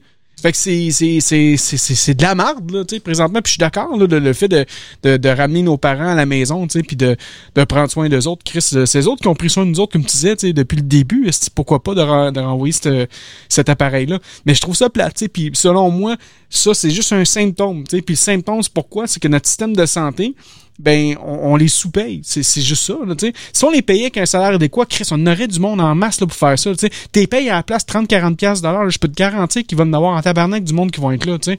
Mais non, mais à la place, on offre du cheap labor, puis on donne les millions, aux docteurs, parce que pour eux autres, c'est plus important, parce qu'ils sauvent des vies et tout ça. Mais les infirmières, les infirmières auxiliaires, tu sais, les préposés aux bénéficiaires, le monde qui font même, mon ex, là, je me rappelle, puis je pense qu'elle le fait encore, tu sais, mais elle était préposée aux bénéficiaires, mais sur la route, fait qu'elle rend chez les personnes pour les prendre soin d'eux autres aussi. Puis il était payé, je pense, 12-13 piastres $ dans ce temps-là. C'était de la merde, là, ça n'a pas de sens, là, tu sais. Tu peux pas vivre là-dessus, là, de toute façon, là. Fait que c'est pour ça qu'on n'a pas d'aide, là, puis qu'il se passe focal, là. Mais on peut acheter des manteaux pour notre chien, par exemple. Ben oui, c'est ça, tu sais. Fait que ça, c'est pas peu. Yes, ça. Aïe, aïe, aïe. Fait que c'est ça, regarde, on va arrêter ça là pour mon bout, là, parce que je voulais t'en passer aussi. On a d'autres sujets, je pense, à soir. Là. Ben, en fait, après ça, c'est le dernier sujet qu'on a de la soirée. C'était avec Mr. Botrax, qui voulait parler justement du 5G puis du coronavirus. Mon cher ami, la parole est à toi. Hey, attends un peu, Botrax. Oui. J'ai-tu ta permission, Botrax? J'aimerais ça aller faire pipi. Pendant ça te dérange-tu? Pour le casque de foil. C'est ça. Merci. T'es fin, merci, Jean. Ben, faut t'épicer avec ton casque de foil, par exemple. Faudrait que tu mettes ton casque de foil pour épicer. Ça, c'est important. Il est loin, sacrément, t'as peu. Ben, pisse pas dessus, là. Ah non, je me suis trompé avec Yoda. Dit un casque de foil, c'est ça? Hein? Ah oui, c'est ça. Ben, pendant qu'il cherche son casque de foil, on va dire aussi allô au monde qui vient de se joindre. Là. On a Jean-François Paquin, Frankie Bolduc qui était déjà là, mais Frank Tétrault. On a une grosse gang là, qui sont là. Venez nous joindre à notre page Facebook là, présentement. On a William qui est là aussi. On a Rémi Rebelle. Jésus est ici. Jésus est dans la salle. Si vous voulez faire des miracles, allez le voir. Danny, Sylvain, Marina, Mathieu. Une grosse gang qui est là. Donc, si vous voulez contribuer à l'émission, là, venez nous mettre un petit message dans le chat, là, ça va nous faire plaisir. Là. Puis là-dessus, Mr. Botrax, parle-nous de 5G, du coronavirus. Qu'est-ce qui se passe avec ça? Bon, mais faut que j'attende Mike, là. Il est parti pisser, Carlis. Il voulait attendre de revenir. C'est ça la permission que tu as donnée. C'est ça la permission, Carlis. D'attendre après lui. Ça, on appelle ça du remplissage. C'est ça, c'est du temps des shows. Là, c'est le temps de Salubrité. C'est ça. Nous autres, d'habitude, on n'est pas habitué de faire ça. Mais là, on a une demande du remplissage. Tough foil. Ça fait longtemps de ça. Non, mais regardez, on veut remplir de quoi, il n'y a pas de problème, là. Regardez bien ça, là. On a la meilleure compagnie. Contrairement à Radio Commerciale, on fait pas de remplissage. C'est ça. Non, mais je pense que c'est important de faire ce remplissage-là, parce qu'on l'a juste fait passer il y a une semaine de ça. Puis, cette compagnie-là, mesdames et messieurs, c'est un service essentiel. Je vous le dis tout de suite, là. Un vrai service essentiel. Et c'est Sac de Bois Québec. Si vous avez besoin de bois dans ces temps durs. Non, c'est Salubridé, Carlis, t'es fourré dans tes lives. Check là, check le bar, mais il te monte à live. Mais c'est ça. De la merde, là. Sac de Bois Québec et Salubridé, les deux ensemble se sont joints pour la cause, ici. Et c'est pour ça que on a le Bum et Mr. M ensemble qui veulent parler de leur nouveau projet québécois. Et bon, écoutez, là, on remplit du temps, là, mais moi, je veux juste connaître ce que Salubridé peut offrir en ce moment en support aux entreprises pour le grand déconfinement. Ça va arriver, ça, là. Salubridé va être prêt en tabarnak. Salubridé de Bois Québec. Oui. Tu vois? Oui, le bois le plus salubre au Québec. Salubridé à Stampé, tu sais. Salubridé brûle les virus. Bon, Mike est revenu, fait que c'est bon. Fait que, Monsieur Beautrack, tu peux mais attends un peu, le Bum, c'est quoi Salubridé? Tu fais quoi avec ça? Qu'est-ce que ça fait, Salubridé? OK, Salubridé, c'est mon entreprise depuis 2008, puis ça offre des services de consultation, formation et solutions en salubrité alimentaire partout au Québec et bientôt partout dans le monde. Quand la crise de confinement va finir, je vais pouvoir aller chercher mon accréditation internationale pour être auditeur. Et après ça, the world is mine, man. Voilà. Mais ça va être quoi? Il y aurait des services qui s'apprêteraient quand même à une après-COVID là, que tu vas pouvoir offrir en consultation. Ou j'ai même vu des produits qui commencent à sortir, des portes où tu n'as pas besoin de peser sa porte. Si tu pèses avec le pied, tu as entendu ça toi aussi, là, mais tu vas être dans ce trend-là dans les prochaines années, là, veux pas. Là. Juste donner un exemple. En 98, probablement 99, je suis allé à une conférence expo à Chicago. Puis ça existait déjà dans le temps, là, c'est qu'il y a des portes qu'ils rouvrent seulement une fois que tu t'es lavé les mains. Hein? Oh shit! Ça existe avec carte magnétique puis tout, là. Que si. Wow. Et place aussi que si tu passes devant le lavabo sans te laver les mains, ça bip jusqu'à temps que tu y ailles. Puis il y a un registre ordinateur qui dit un tel, c'est pas laver les mains, quelqu'un rentré dans l'usine à telle heure. Tu sais. Et les hôpitaux ont même pas un poil de projet comme ça présentement. Wow. Hey, ça prendrait ça dans les bécasses publiques. Eh oui, hein? Ça rouvrirait jamais, oublie ça. Ça reste tombé dans la boîte. Non, mais mettons que tu sors des toilettes au Walmart, puis une grosse lumière rouge qui pas propre, tu sais, ce serait malade, là. C'est un spot qui est dessus dans le magasin, là. Au Walmart, faut que tu fasses le contraire. Tu l'allumes quand le monde est propre. Là, ça va être moins gossant, parce que sinon, tu vas l'entendre à l'année longue. À part juste quand il y en a un clean. Hey, lui, il est clean. Non, mais c'est ça, là. Vas-y. À trouver des solutions. Moi, là, j'ai toujours dit à mes clients, on va aller aussi loin que toi, tu veux aller. Parce que dans les règles d'hygiène, là, l'informatique existe, l'automatisation existe, tout existe. T'es prêt à payer, tu veux un système d'assurance qualité complet, on va y aller. Si tu veux un demi-système, je te le conseille pas, mais on va y aller pareil, tu sais. Fait que j'ai toujours marché comme ça. La limite, c'est le client. Exact. Allez, mon ami. Puis c'est sûr et certain que moi, il va avoir je vais écrire à François Legault avec les services que je peux offrir. C'est sûr après le confinement, parce que ce qui se passe dans les CHSLD, c'était tout évitable. Donc, on a beau dire que la population qui est là a déjà des prédispositions, puis ils ont plus de 70 ans, là, mais il y a des règles d'hygiène qui sont pas respectées dans les CHSLD puis dans les hôpitaux.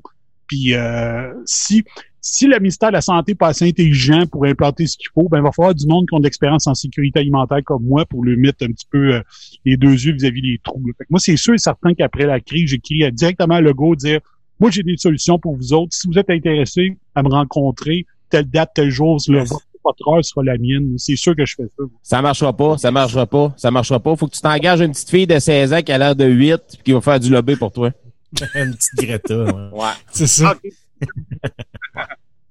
Hey, mais en tout cas, c'est un beau domaine pour toi en ce moment. Là, c'est effervescent, comme on dit là, actuellement. Là, tout est à faire, comme tu dis. Là, on peut juste s'améliorer dans ce secteur-là. Là. C'est stimulant. Parce que c'est pas juste les salaires qui vont régler le problème. Voilà. C'est ça. C'est pas juste garocher de l'argent au problème. Non, faut revoir la logistique au complet. Là. Puis je veux juste rappeler l'histoire rapidement. J'ai donné mon nom. Quand il a annoncé la fermeture de l'usine à Saint-Côme en 2017, j'avais 90 jours. Ça a été annoncé 90 jours avec la fermeture.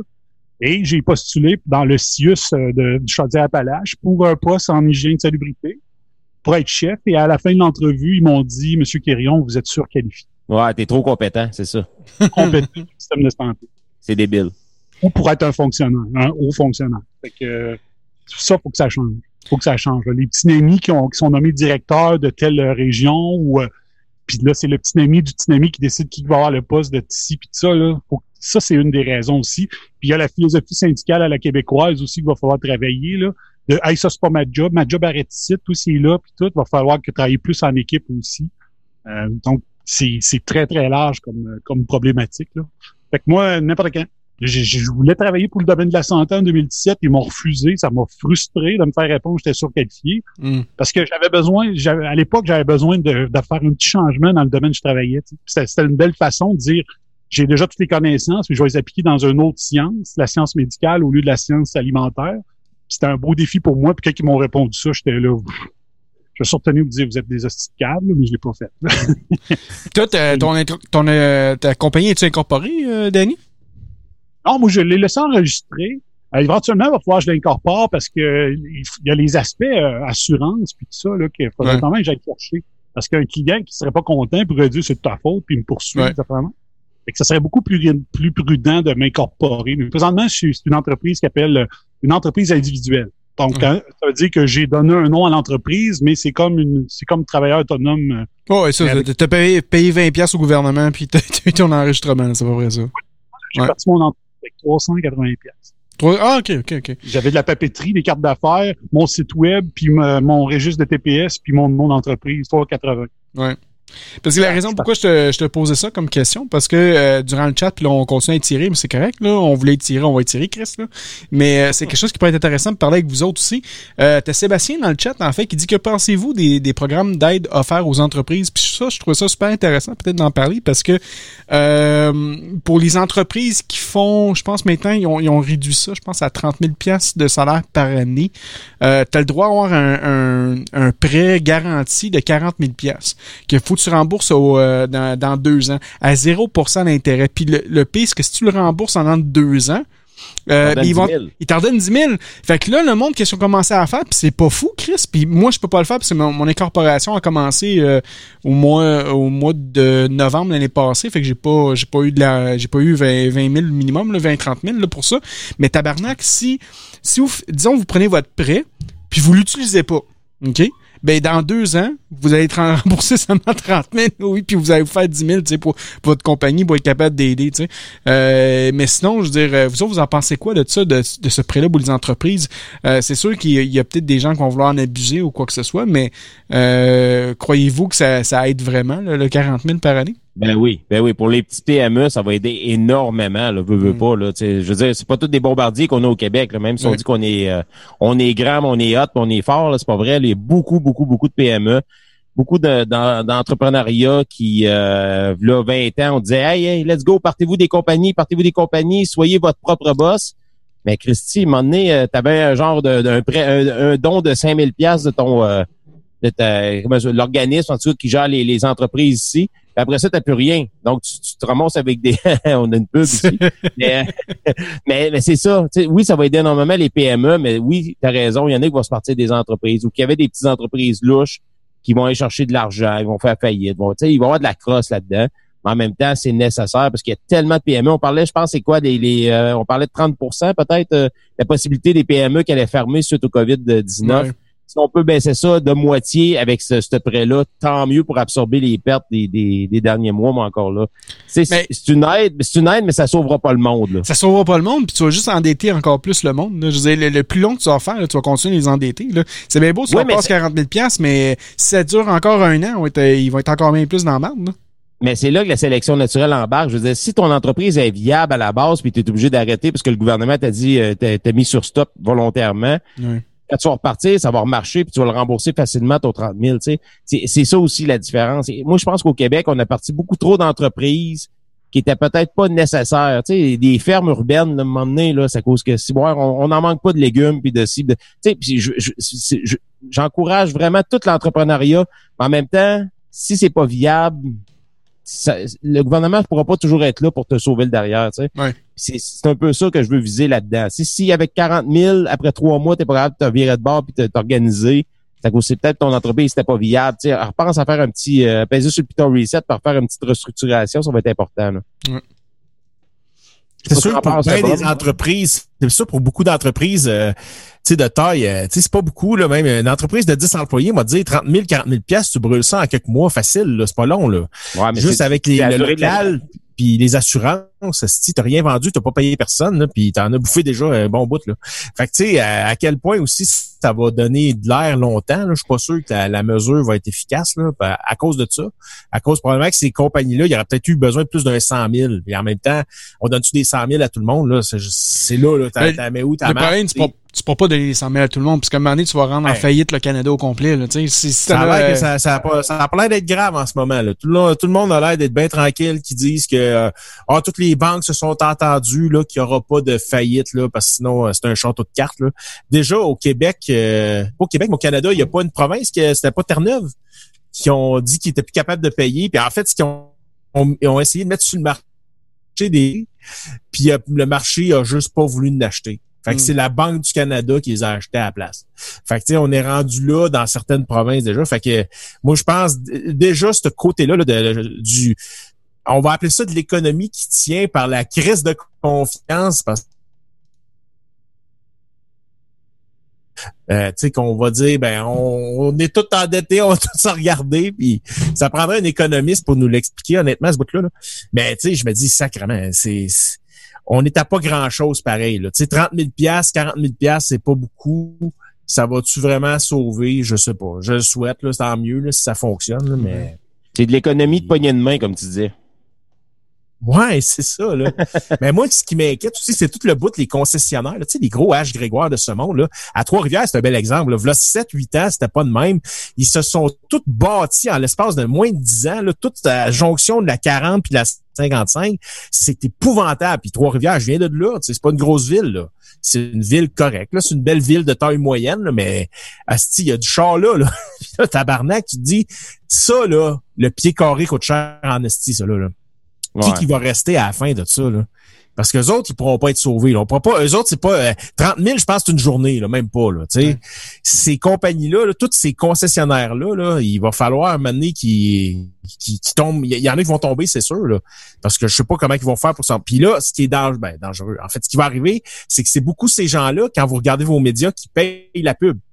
Fait que là, vous avez dans le Nouvelliste, vous avez à CHLN, dans toutes les radios, c'est tout le temps, les postes, ils vivent beaucoup avec les concessionnaires. Fait que là, ça aussi, si ça tombe, c'est un gros morceau, cette affaire-là. Là. Puis en arrière de ça, les compagnies Ford ont l'air assez solides. Là. Eux autres, je vois les annonces en ce moment. Puis d'ailleurs, c'est pas la première fois. Là. Ford, dans le premier, en 2009, là, il avait pas bronché. Là, il faisait pas partie là, des grosses compagnies GM qui étaient dans la merde et tout ça. Fait qu'il y a une couple de compagnies qui ont appris de 2009, faut croire, qui vont être capables de passer au travers. Mais toute cette branche-là des concessionnaires, bonne chance. Là, ça va être un hécatombe. Ouais, mais je veux dire, puis les ventes, là, je veux dire, si vous regardez les publicités qui se passent présentement, là, c'est plus le rabais des employés, là, c'est le rabais de la COVID, là, tu sais. Ils continuent à baisser leur prix. C'est peut-être aussi un bon moment, là, pour ceux et celles qui veulent acheter un char, là, qui auraient encore de l'argent disponible, là. Mais il y a des bons rabais quand même, mais ouais, on sait pas qu'est-ce qui va se passer. Moi, selon moi, ça, c'est juste une question de temps, là, tu sais. Ça va durer combien de temps? Si ça dure 6 mois, encore, je suis pas sûr, moi, qu'est-ce qui va se passer. Il va y avoir encore d'autres compagnies qui vont fermer, là, tu sais. Puis c'est des faillites, ils vont en avoir en crise, là. Ça sera pas facile pour personne, là. Ben, c'est la raison pourquoi on veut repartir ça le plus vite possible. T'sais, on sent des... Moi, je sais pas si vous l'avez senti depuis une semaine, là, je sens de l'urgence, là, du Legault, là, ça presse, puis on pense peut-être un retour à l'école, puis un retour de ci, puis un retour de ça. On ramène les gens de la construction. Tu sais, il y a du lobby, il y a du lobbyiste qui se travaille, là, puis il y a beaucoup d'argent là, qui se promène, puis que là, le gouvernement, là, ils ont des chiffres devant eux autres. Tu sais, les premières semaines, il n'y avait pas de chiffres encore devant eux autres. Là, tu sais, je veux dire. Ça commence à rentrer facture. Ben oui, les actuaires, quand ils travaillent fort, puis là, ils arrivent avec des pertes. Les pertes, comment ça va coûter, puis qu'est-ce que les pertes qui vont être subies par la province, par rapport à l'économie, par rapport aux travailleurs, par rapport aux familles. Là, ça commence à rentrer concrètement les chiffres là, depuis un mois. Donc, eux autres, là, c'est comme, OK, je pense qu'on va être obligé de vivre avec le virus. Pour partir l'économie, on va leur partir graduellement, mais il faut le faire quand même.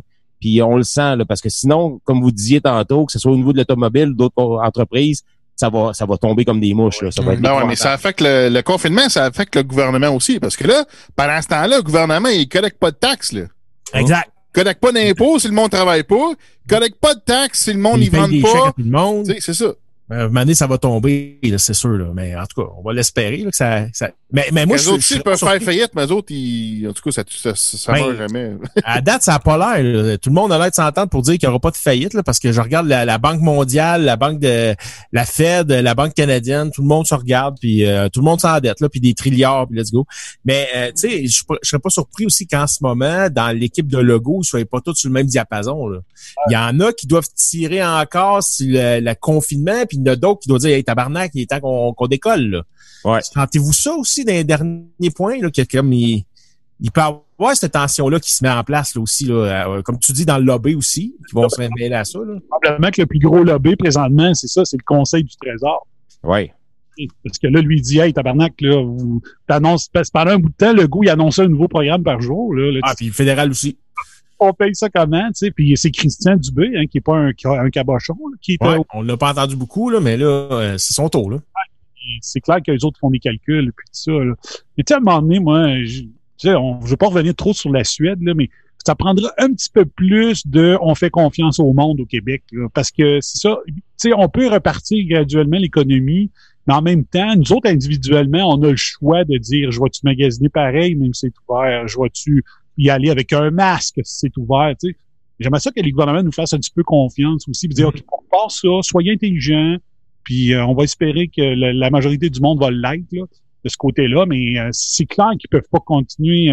Moi, j'ai dit 15 juin, mais après le 15 juin, moi, j'ai plus d'espoir pantoute, là. Si ça part pas, ça va être catastrophique, là, vraiment, là. La majorité des gens se relèveront pas. Puis quand même que les banques puis les caisses ramasseraient les entreprises en faillite ou les individus en faillite, à un moment donné, quand t'as plus d'acheteurs pour acheter ce que t'as ramassé parce que le gars fait faillite, ça donne la crise de 2008, tu sais. Comment tu veux faire confiance aux gens? Comment tu veux faire confiance? On a demandé quelques semaines de sacrifice. Puis Chris, il y a un pourcentage de la population, il se battait encore devant le maxi avec l'agent de sécurité parce qu'il était qui, toi, pour me faire laver les mains puis me faire faire des... Ça, c'est anecdotique, là. Ouais, ça va arriver quand même, Mr. M. Oui. Mais pour le 80% là, que ça va marcher, là, peut-être qu'on peut faire confiance. Moi, je suis d'accord avec le BOM sur ce point-là. Je pense que, comme je disais tantôt, les poignées de main, je les dropperai pas, peut-être pas aussi facilement cet été. Puis je vais faire attention à les hosties de taponneux de légumes, là. On vous a à l'œil, là. On vous a à l'œil, esti, là. Je vous le dis, moi, je vous ai à l'œil.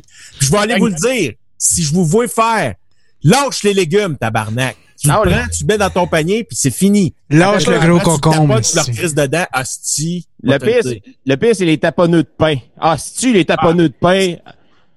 Il est pas plus frais, Carlis. Taponner à l'épicerie, c'est pas la place pour taponner. Excusez, non, mais ça sort de même. Mais non, c'est ça, je suis d'accord. Hey, là-dessus, je pense qu'on a fait quand même, on a quand même bien étiré, mon cher Botrax. Parle-nous donc du Corona, là, pis des taux 5G, là, pour qu'on pogne les nerfs encore plus.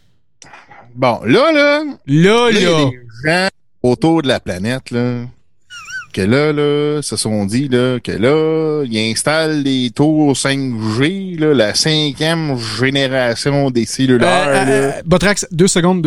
Mike, j'ai besoin de ton casque tout de suite, là. Tu peux-tu mettre ton casque de foil? Non, il n'y a pas de casque de foil. Pas de casque de foil. Non, pas à soir. Oui. Non. Il n'y a pas de casque de foil. On va en mettre un pour la forme. OK. C'est comme une tradition. Voilà. OK. Elle est bien. Tout va bien, toi. Mon casque est bien tête. Ah. Tu fais comme un gant. Fait que là, c'est ça. Fait que là, il y a des gens qui se disent que là, ça donne que là, ils installent des tours de 5G, là. Puis là, ben, c'est drôle que la coronavirus parte en même temps, tu sais. Fait que là, il y en a qui pensent que ça cause la coronavirus. Bon, Billy Jack. Ben. Okay. Attention, là, tu parles d'un de ses co-animateurs, là. Ouais. C'est que je pense pas, il y a pas vraiment de lien avec le 5G et la coronavirus, là.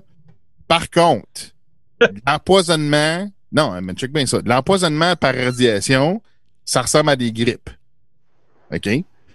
Fait que, je sais pas. Mais je pense pas que c'est la 5G qui fait ça parce que là, on a beaucoup plus de cas de coronavirus dans des régions où il n'y a pas de 5G encore, là, tu sais. Fait que, tu sais, juste à cause de ça, je pense pas que c'est à cause de la 5G, là, tu sais. Dans le sens que, tu sais, il y en a qui pensent que c'est pas nécessairement un virus, c'est juste des gens qui sont malades à cause de la radiation, mais c'est parce que là, il y a un virus, là, tu sais. Fait là, que, attends un peu, Botrax, là. Juste 2 secondes, je vais te l'annoncer en primeur, là. Ouais. Le 5G au Québec, puis même au Canada, il est pas déployé encore, là. On est full 4G, là. C'est ça, exactement. Il n'y a aucun équipement actif d'un taux de télécom en ce moment au Québec qui est en 5G. Absolument rien. C'est ça. Il y en a, mais dans les CHSLD. Possible. Là, ils ont mis des hubs, là, des gros hubs, là. C'est le cœur du network. Et il y a plus de G que de bain là-bas, là. OK. Donc là, mais moi, j'ai découvert une affaire intéressante par rapport au 5G. C'est que il y a différentes bandes qui vont être utilisées pour la 5G. Il y a différentes bandes de fréquences. Fait que c'est pas juste une fréquence, c'est pas juste une bande de fréquences, il y a plusieurs bandes de fréquences qui vont être utilisées selon les compagnies, puis les régions, puis toute l'équipe. Bon. Là, d'après ce que j'ai vu, c'est que là, il y a une bande de 60 GHz qui est possible d'être utilisée par les différentes compagnies, mais ça a l'air que ça sera pas utilisé, mais c'est possible, ils ont le droit d'utiliser jusqu'à 90 GHz. Mais l'affaire que j'ai découvert, c'est que là, à 60 GHz, ça se déploie très mal parce que spécifiquement à 60 GHz, tu vois en haut et en bas, c'est pas un problème, mais spécifiquement à 60 GHz, c'est que les signaux sont arrêtés par l'oxygène. Fait qu'ils ont beaucoup ils ont beaucoup de misère à avoir de la transmission à 60 GHz juste à cause de l'oxygène. Fait que là, ça c'est connu, ça fait longtemps que c'est connu, là, c'est pas nouveau, là. Fait que là, ben, c'est sûr qu'il y en a qui vont penser que, ben là, regarde, là, on a vu des vidéos des gens qui sont dans la rue, puis là, sont pognés de la coronavirus, puis ils tombent à la face première à terre, parce que là, regarde, c'est ça, c'est l'oxygène qui se fait zapper par la 60 GHz, mais c'est ça l'affaire. La 60 GHz, c'est pas vraiment déployé, là, tu sais, c'est ça l'affaire. Puis, mais c'est une affaire qui est drôle, c'est que c'est connu par l'industrie que c'est une fréquence qui se transmet très mal juste à cause de l'oxygène, puis ça fait que l'oxygène l'absorbe, puis l'oxygène il perd ses propriétés, tu sais. Fait que c'est assez particulier, fait que moi je savais pas ça avant cette semaine, fait que c'est quelque chose d'assez weird pareil, là, mais c'est ça, c'est ça, fait qu'on n'est pas rendu là, tu sais, puis en plus là, c'est la raison pourquoi on a besoin beaucoup d'antennes, c'est que ça pénètre pas, ça pénètre pas comme le 4G, le 4G ça. Parce qu'à un moment donné, le cellulaire, c'était fait pour les chars quand t'es dehors, toute l'équipe. Là, à un moment donné, ben là, les gens ont commencé à s'en servir à l'intérieur. Fait que là, ça marchait plus.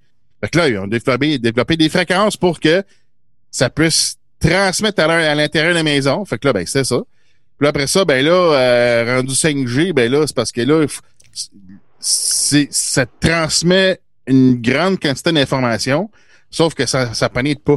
Donc, c'est vraiment... tout l'arrête, là, tu sais, fait que un mur l'arrête, une plante, de l'eau, n'importe quoi, tu sais, fait que c'est pour ça qu'il faut qu'ils mettent une shitload d'antennes partout pour que ça soit arrosé partout la fréquence, mais c'est un méchant projet, là, déployer de la 5G là, pour que ça soit efficace, là, ça va être un asti de projet qui va coûter cher en tabarnak, puis en tout cas, faudrait voir si vraiment ça va être efficace puis utile, là, tu sais.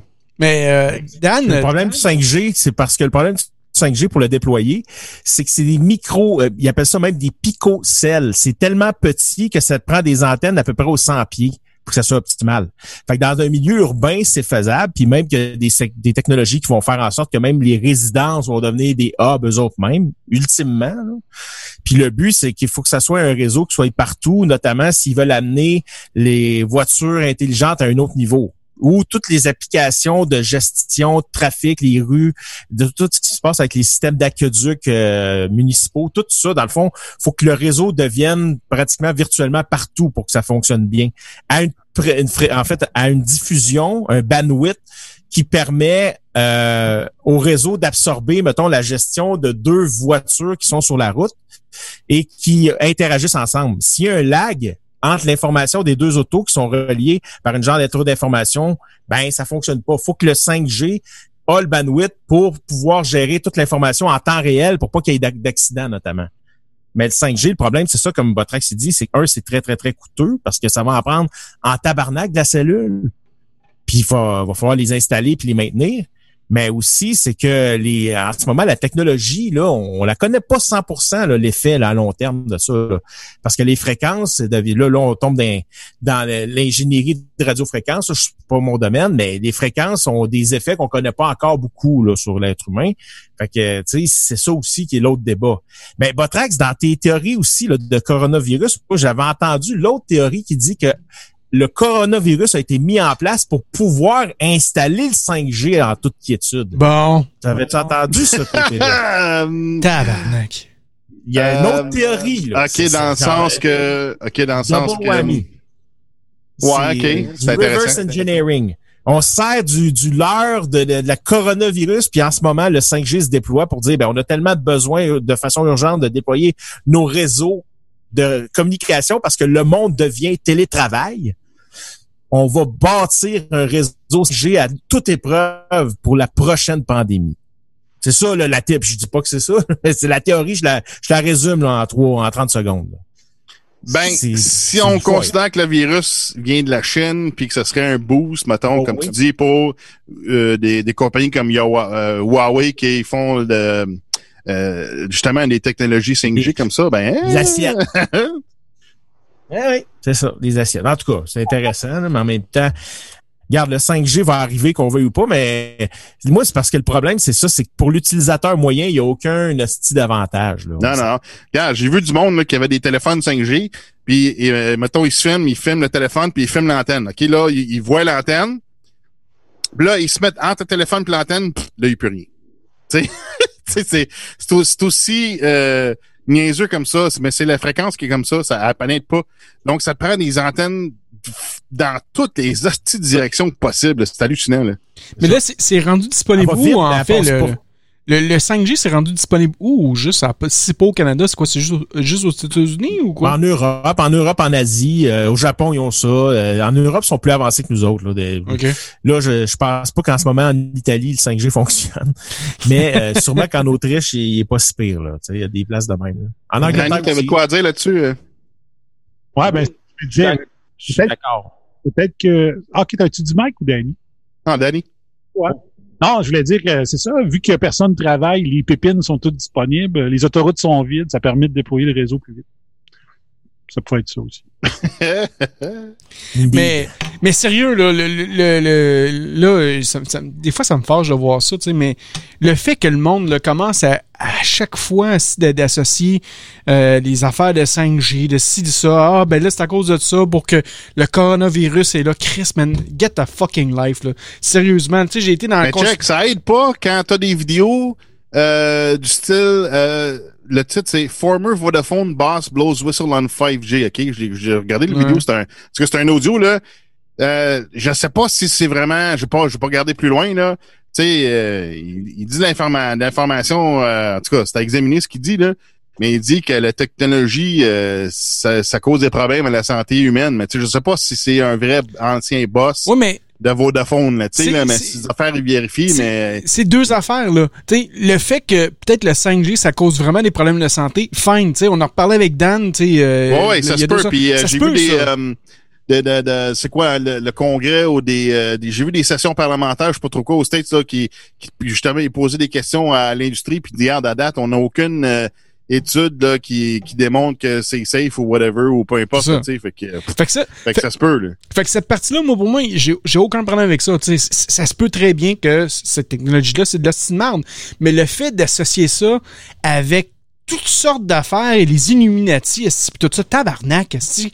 À un moment donné, là, ça va faire un esti. Mais j'ai même vu un moment donné, il y a pas longtemps, j'ai lu, c'est que notre chum Martin Godet, qui fait son ménage du dimanche, là, puis qui arrête pas de clairer tout le monde à toutes les 2 secondes, là. Je trouve ça très drôle puis un peu triste des fois de certains sens, là, tu sais. Mais c'est mais il a fait une bonne après-midi, là. En tout cas, tous ceux qui parlent de Lucie Laurier, c'est tassé, sont à watcher, là. Sérieux, là, quelque chose, elle là. Peut-être, invite-la donc au podcast, on va avoir du fun. On va l'avoir. Une casse de foi pour tout le monde. Moi, je suis un boobs lover, donc Lucie Laurier, touchez-y pas. Elle est parfaite, cette fille-là. Mais tu sais, c'est ça, fait que tu sais, j'ai lu là, les messages là, que Martin arrête pas de poster, là, puis j'envoie des affaires, c'est des hosties de casse de fun, là, puis ça a aucun Christi de sens, là. Puis à un moment donné, j'en ai vu des messages là, que le 5G, c'était relié à cause des hosties de francs-maçons aussi qui auraient voulu dominer le monde. Va chier, câlisse. Penses-tu qu'on a le temps de niaiser avec ça? Ça a aucun hostie de sens, là, tu sais. À un moment donné, là, les gens vont falloir qu'ils arrêtent, là. Puis tu sais, je sais que tu veux parler du coronavirus, là, mais avant que je l'oublie, tu sais, mais toutes ces affaires-là, là, tu sais, les réseaux complotistes, là, il y en a tellement à cette heure de la style nouvelle de marde, là.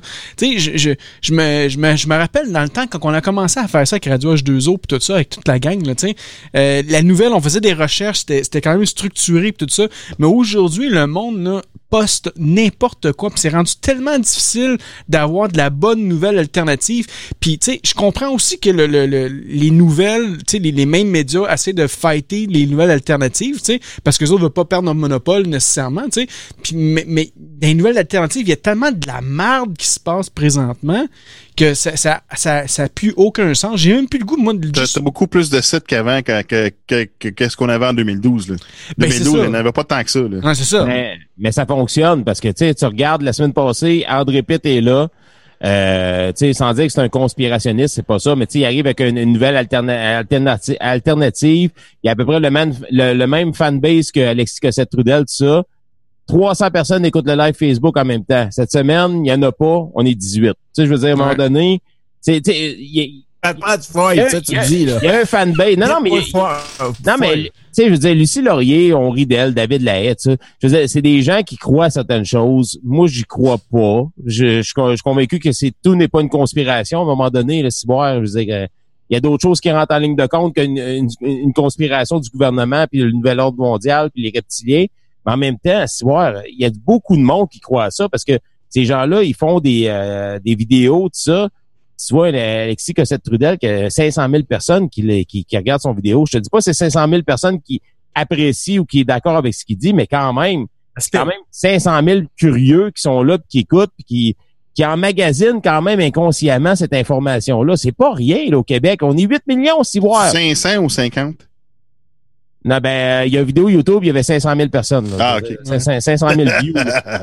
Non, mais tu sais, on s'entend-tu pour dire que, tu sais, même si la logique nous dit, non, ça peut pas toujours être une conspiration, il y a quand même des gens qui arrivent, quand tu y exposes 60 faits en même temps qui sont reliés ou qui ont rapport un à l'autre, ou que ce soit par le plus pur des hasards à rapport avec ce qu'il dit, le monde va y croire plus facilement. Mais tu sais, dans le temps, on n'avait pas ça. Tu sais, t'avais le fou du village qui disait un peu n'importe quoi, puis personne l'écoutait. À cette heure aujourd'hui, t'as Facebook qui fait que si t'as un petit fanbase, puis que t'arrives avec des faits qui sont reliés, avec des conspirations, pis des choses qui sont tous reliées, les gens vont forcément y croire puis adhérer à ça. Là. Ouais.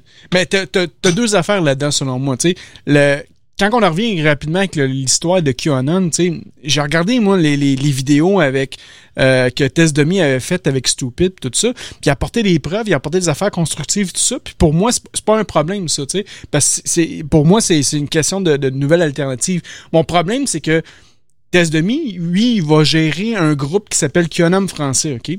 Puis, lui, il fait la modération là-dessus, OK? Puis, il me le dit, là, quasiment à tous les jours, là, que lui, il essaie de poster de la nouvelle qui est correcte, qui est relative au sujet, mais t'as toujours des hosties de caisse de foile qui sont là puis qui rajoutent les francs-maçons, qui rajoutent les 5G, qui rajoutent toutes sortes d'affaires.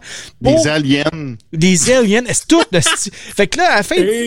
Non, mais c'est qu'à la fin, c'est quand t'as du monde qui veulent faire vraiment de la vraie nouvelle alternative puis t'as des hosties de caisse de bain qui rajoutent ça pour moi, c'est juste pour discréditer ce mouvement-là. C'est là, voilà. C'est là pour moi qui est le plus gros problème là-dedans. Tu sais, c'est pas la nouvelle alternative.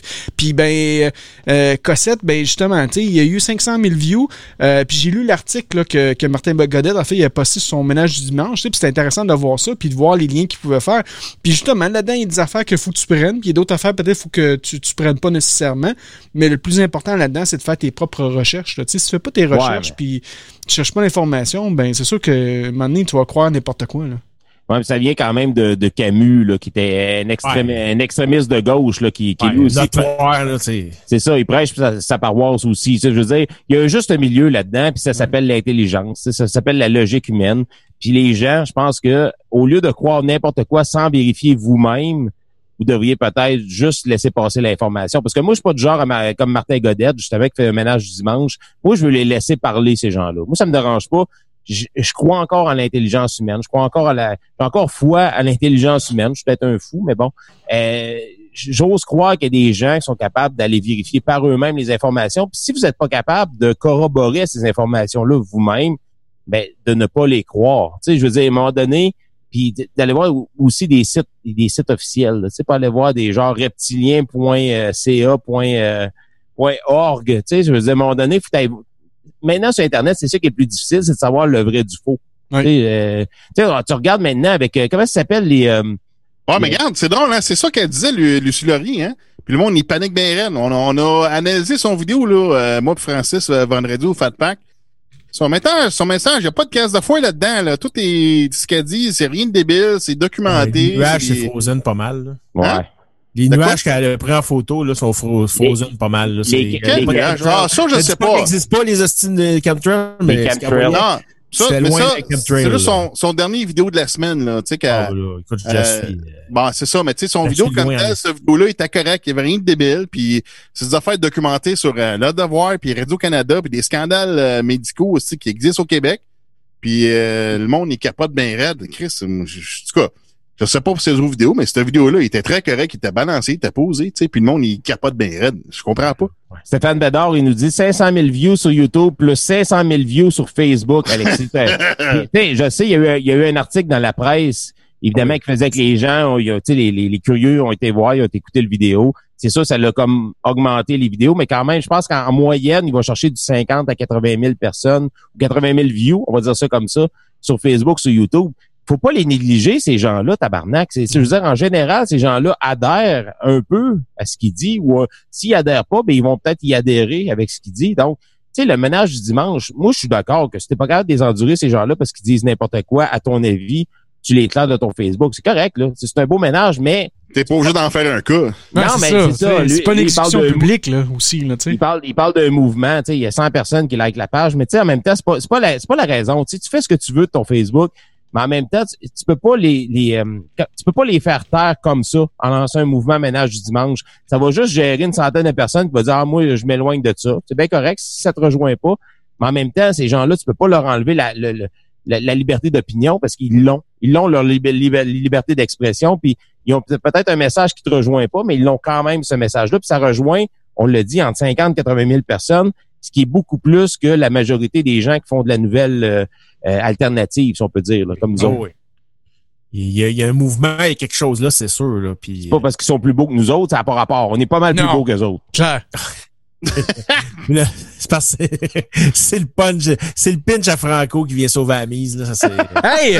Parlant du pinch, là, c'est que j'étais vraiment tanné, puis là, je me suis dit, je vais regarder, mais juste pour dire une petite ligne, en fait, Chris, ça m'a pris un mois pour avoir ça, câlisse, là.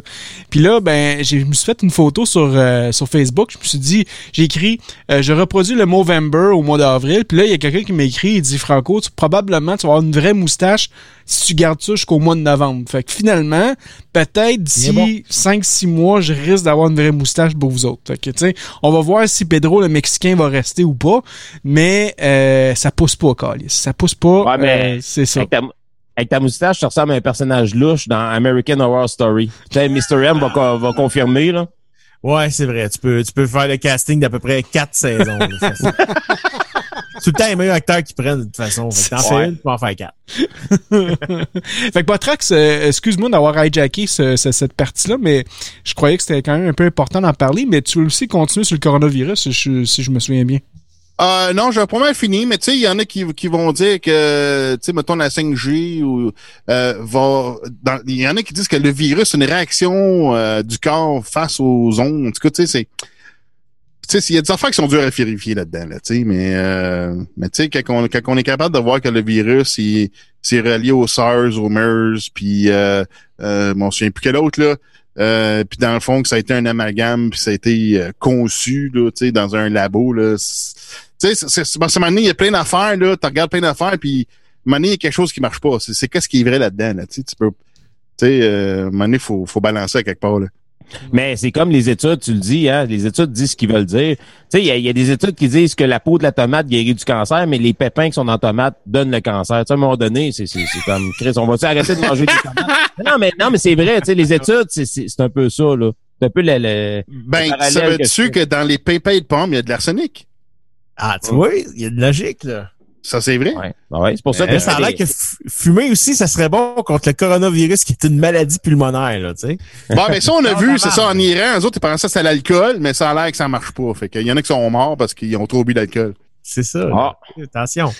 On va faire attention. Bon, mais là-dessus, messieurs. Un peu l'Iran. Je pensais qu'ils buvaient pas en Iran, moi. Parce que c'est bien weird. Mais ils boivent au moins de l'eau. Ils sont pas habitués de boire, fait qu'ils ont trop bu, fait qu'ils en sont morts, c'est ça. Ils ont pas l'habitude, c'est ça. La pratique, ils ont pas. Hey, on est rendu aux 2h30 de notre émission, messieurs. Je crois que ça va vite. Ouais, ça va déjà quand même assez vite. Oui, effectivement, on n'a pas eu on a quand même eu pas mal de monde qui était sur la ligne. D'ailleurs, il y a encore du monde qui se rajoute. On salue Marc Touty qui est là. Stéphane Bédard tantôt aussi qui était là. Steph, Merck, écoute, il y en a une couple qui sont rajoutés. Donc un grand merci à tout le monde d'avoir été là aussi grand nombre quand même ce soir. On va y aller avec le mot de la fin. On va commencer avec le bum. Ton mot de la fin, toi? Hey, on lâche pas. Ça va bien aller. Lâche pas la patate, mon Joe. C'est bon, ça? À peu près ça. OK. Semaine. Merci, mon chum. Hey, Vito, comment ça va, mon Vito? Ton mot de la fin? Oui, c'est ça. Là, regardez, ça reprend. Là, faut se reprendre. Là, ça serait le temps de commencer à regarder ça là, autour de nous autres. Là. Comment qu'on peut se reprendre un petit peu. Peut-être, je sais pas là, si le boss avait dit qu'il allait nous rappeler quand ça allait reprendre, puis vous savez que c'est sur le bord là, dans un secteur, peut-être qu'il est sur le bord de bouger, ben appelez-le. Hein, mettez à jour peut-être votre CV. Il y en a là que cette année de le job là, ça faisait un bout là qui tournait en rond, puis il s'ostinait, puis il restait derrière la job parce qu'il avait besoin d'argent. Et là, t'as un 2000 pièces par mois pendant 4 mois.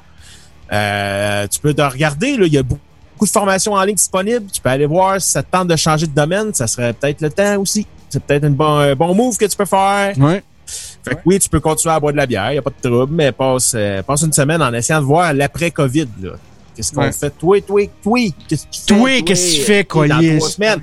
On a dit le 15 juin, le 1er juin ou bien la fin mai. Qu'est-ce que tu fais, toi, là, dans 3 semaines? Il va falloir qu'on se donne un prix, là. Moi, je pourrais peut-être donner ma bouteille, tu sais, le gagnant, je sais pas, à moi, je voulais pas ça, là. Mais, tu sais, le gagnant de cette loterie-là pourrait recevoir cette magnifique bouteille de Wuhan, tu sais. On veut pas ton décapant. Oh, yes. J'essaie de la passer. Hey, on pourrait faire comme les Goonies, faire une espèce de tout le monde met un petit quelque chose dans un pot. On va l'enterrer. Je pourrais mettre mon casque de foil. Moi, je suis capable d'en faire un autre. Ah ouais, c'est ça. Bonne idée. C'est bon. Ouais, c'est ça. Merci, Mr. M. Encore une fois, très agréable de t'avoir parmi nous. Puis, plaisir. Ça fait plaisir. Merci, mon chum. Monsieur Mike Tremblay. Oui. Hey, mon mot de la fin, pour vrai, je sais que on a comme l'impression qu'on va s'en sortir bientôt. Pour vrai, là, restez prudent quand même. J'ai une couple de personnes autour de moi qui m'ont dit « Ah, j'ai recommencé à sortir, j'ai recommencé à faire ci, j'ai recommencé... » Faut pas baisser la garde. Tu sais, je veux dire, le combat, il est pas fini. On est rendu peut-être au 10e round sur 12. Là. Fait que gardez votre garde haute, puis faites pas de niaiseries. C'est pas une raison de plus pour sortir, faire des conneries ou négliger quoi que ce soit. Faut continuer comme... c'est pas à cause que le printemps arrive que la maladie s'en va. Moi, mon message, c'est de garder votre garde encore haute, soyez prudents, puis faites pas de niaiseries. Là. C'est pas à cause que le soleil est arrivé qu'on est obligé de sortir, puis de s'énerver, puis de parler à nos voisins, puis de pas écouter ce que le gouvernement Legault nous dit. Là. Je sais, là, c'est pas tout parfait, là, mais ça va bien quand même en général. Donc, baissez pas votre garde encore, au moins pour une semaine, sinon 2. Là. Exact. Merci, mon chum. Monsieur Beautrax, ton mot de la fin? Ben, c'est ça. Fait que faudrait s'investir dans qu'est-ce qu'on aime faire, hein. Fait que c'est ça. Fait que moi, je modifie des keyboards de cet incite, là. Ça sera pas... j'en ferai pas une tonne, là. Plug, pareil. J'en ferai pas une tonne, là, mais c'est ça. Fait que... Comment? C'est 40$, ça? J'ai vu ça passer, je pense. Ouais, c'est des... Tu peux changer tes touches, puis c'est 40$ le set de touches, là, tu sais. Tabarnak, c'est bon, ça. Si, mettons, peux-tu te rejoindre sur un PayPal, quelque chose? Mais moi, j'ai investi dans quoi que j'aime. Je me suis acheté une flashlight. C'est bon, ça? Ouais. Ah ouais. Mais t'es un peu, là. Ça marche pas. Des pannes, c'est pratique, hein? Non, t'es un peu. Semaine passée, tu dis que t'en avais pas besoin. Une flashlight? Ouais. Je sais pas ce que j'ai dit la semaine passée. Je suis souvent en dessous, moi, dans ce show-là. Ah, OK. Ben, tu disais que t'en avais pas besoin. Ah, ben, je me rappelle pas. Ben, écoute, j'en ai réellement besoin. Je te le confirme. Ah, OK. Ouais. Alors, moi, dans ta pinouche encore, Botrax, ouais, merci. C'est-tu beau, ça? Je contrôle pas le vidéo, là. C'est mon t'es pas live. T'es pas live, c'est fake news. C'est fake news, c'est-tu. Je pensais que tu gossais ton... Non, mais c'est ça. Engagez-vous dans vos passions. Moi, c'est ça que je veux dire. Puis, semaine passée, j'ai dit que la crise était finie. Puis, cette semaine, j'ai vu mondialement, toutes les courbes étaient aplaties. Fait que, pas pire, hein? Ouais. Comme dirait Arruda, let's go, on aplatit ça, Calis. Ouais, ça, c'est un autre tata, ça. Hey, j'ai eu peur, Mr. M. Si je parlais de masturbation, tu m'as demandé de montrer ma pinouche. J'étais comme inquiet un peu, là, devant tout le monde, là. Ah non, c'est Botrax qui se la montre depuis tantôt, la pinouche, là. Ouais, il taponne, il joue avec. Regarde-la, la pinouche. Hey, t'as des beaux... un autre shot, ah ouais. T'as des beaux ongles, mon Botrax. Me disait ça tout de suite, là, de même, là. C'est... My God.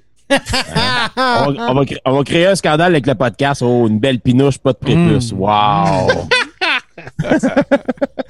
Hey, merci, mon chum, pour 85$. C'est un beau build, me disais. C'est un beau build. Il est pas cher. C'est moins cher qu'une sac de poche, c'ti. Fait que c'est bon, ça.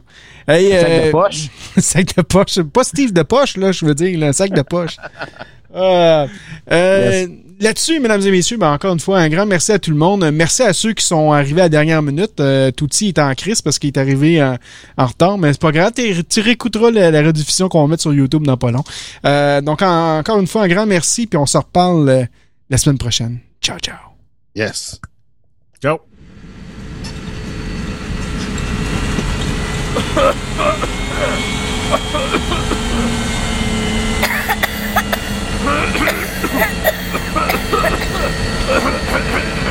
Ladies and gentlemen, kindly remain seated with your seatbelts fastened until we park indicated. Merci d'avoir voyagé avec le podcast de la quarantaine. Passez une agréable journée à retourner à la maison, à être malade comme des petits chiens. Merci.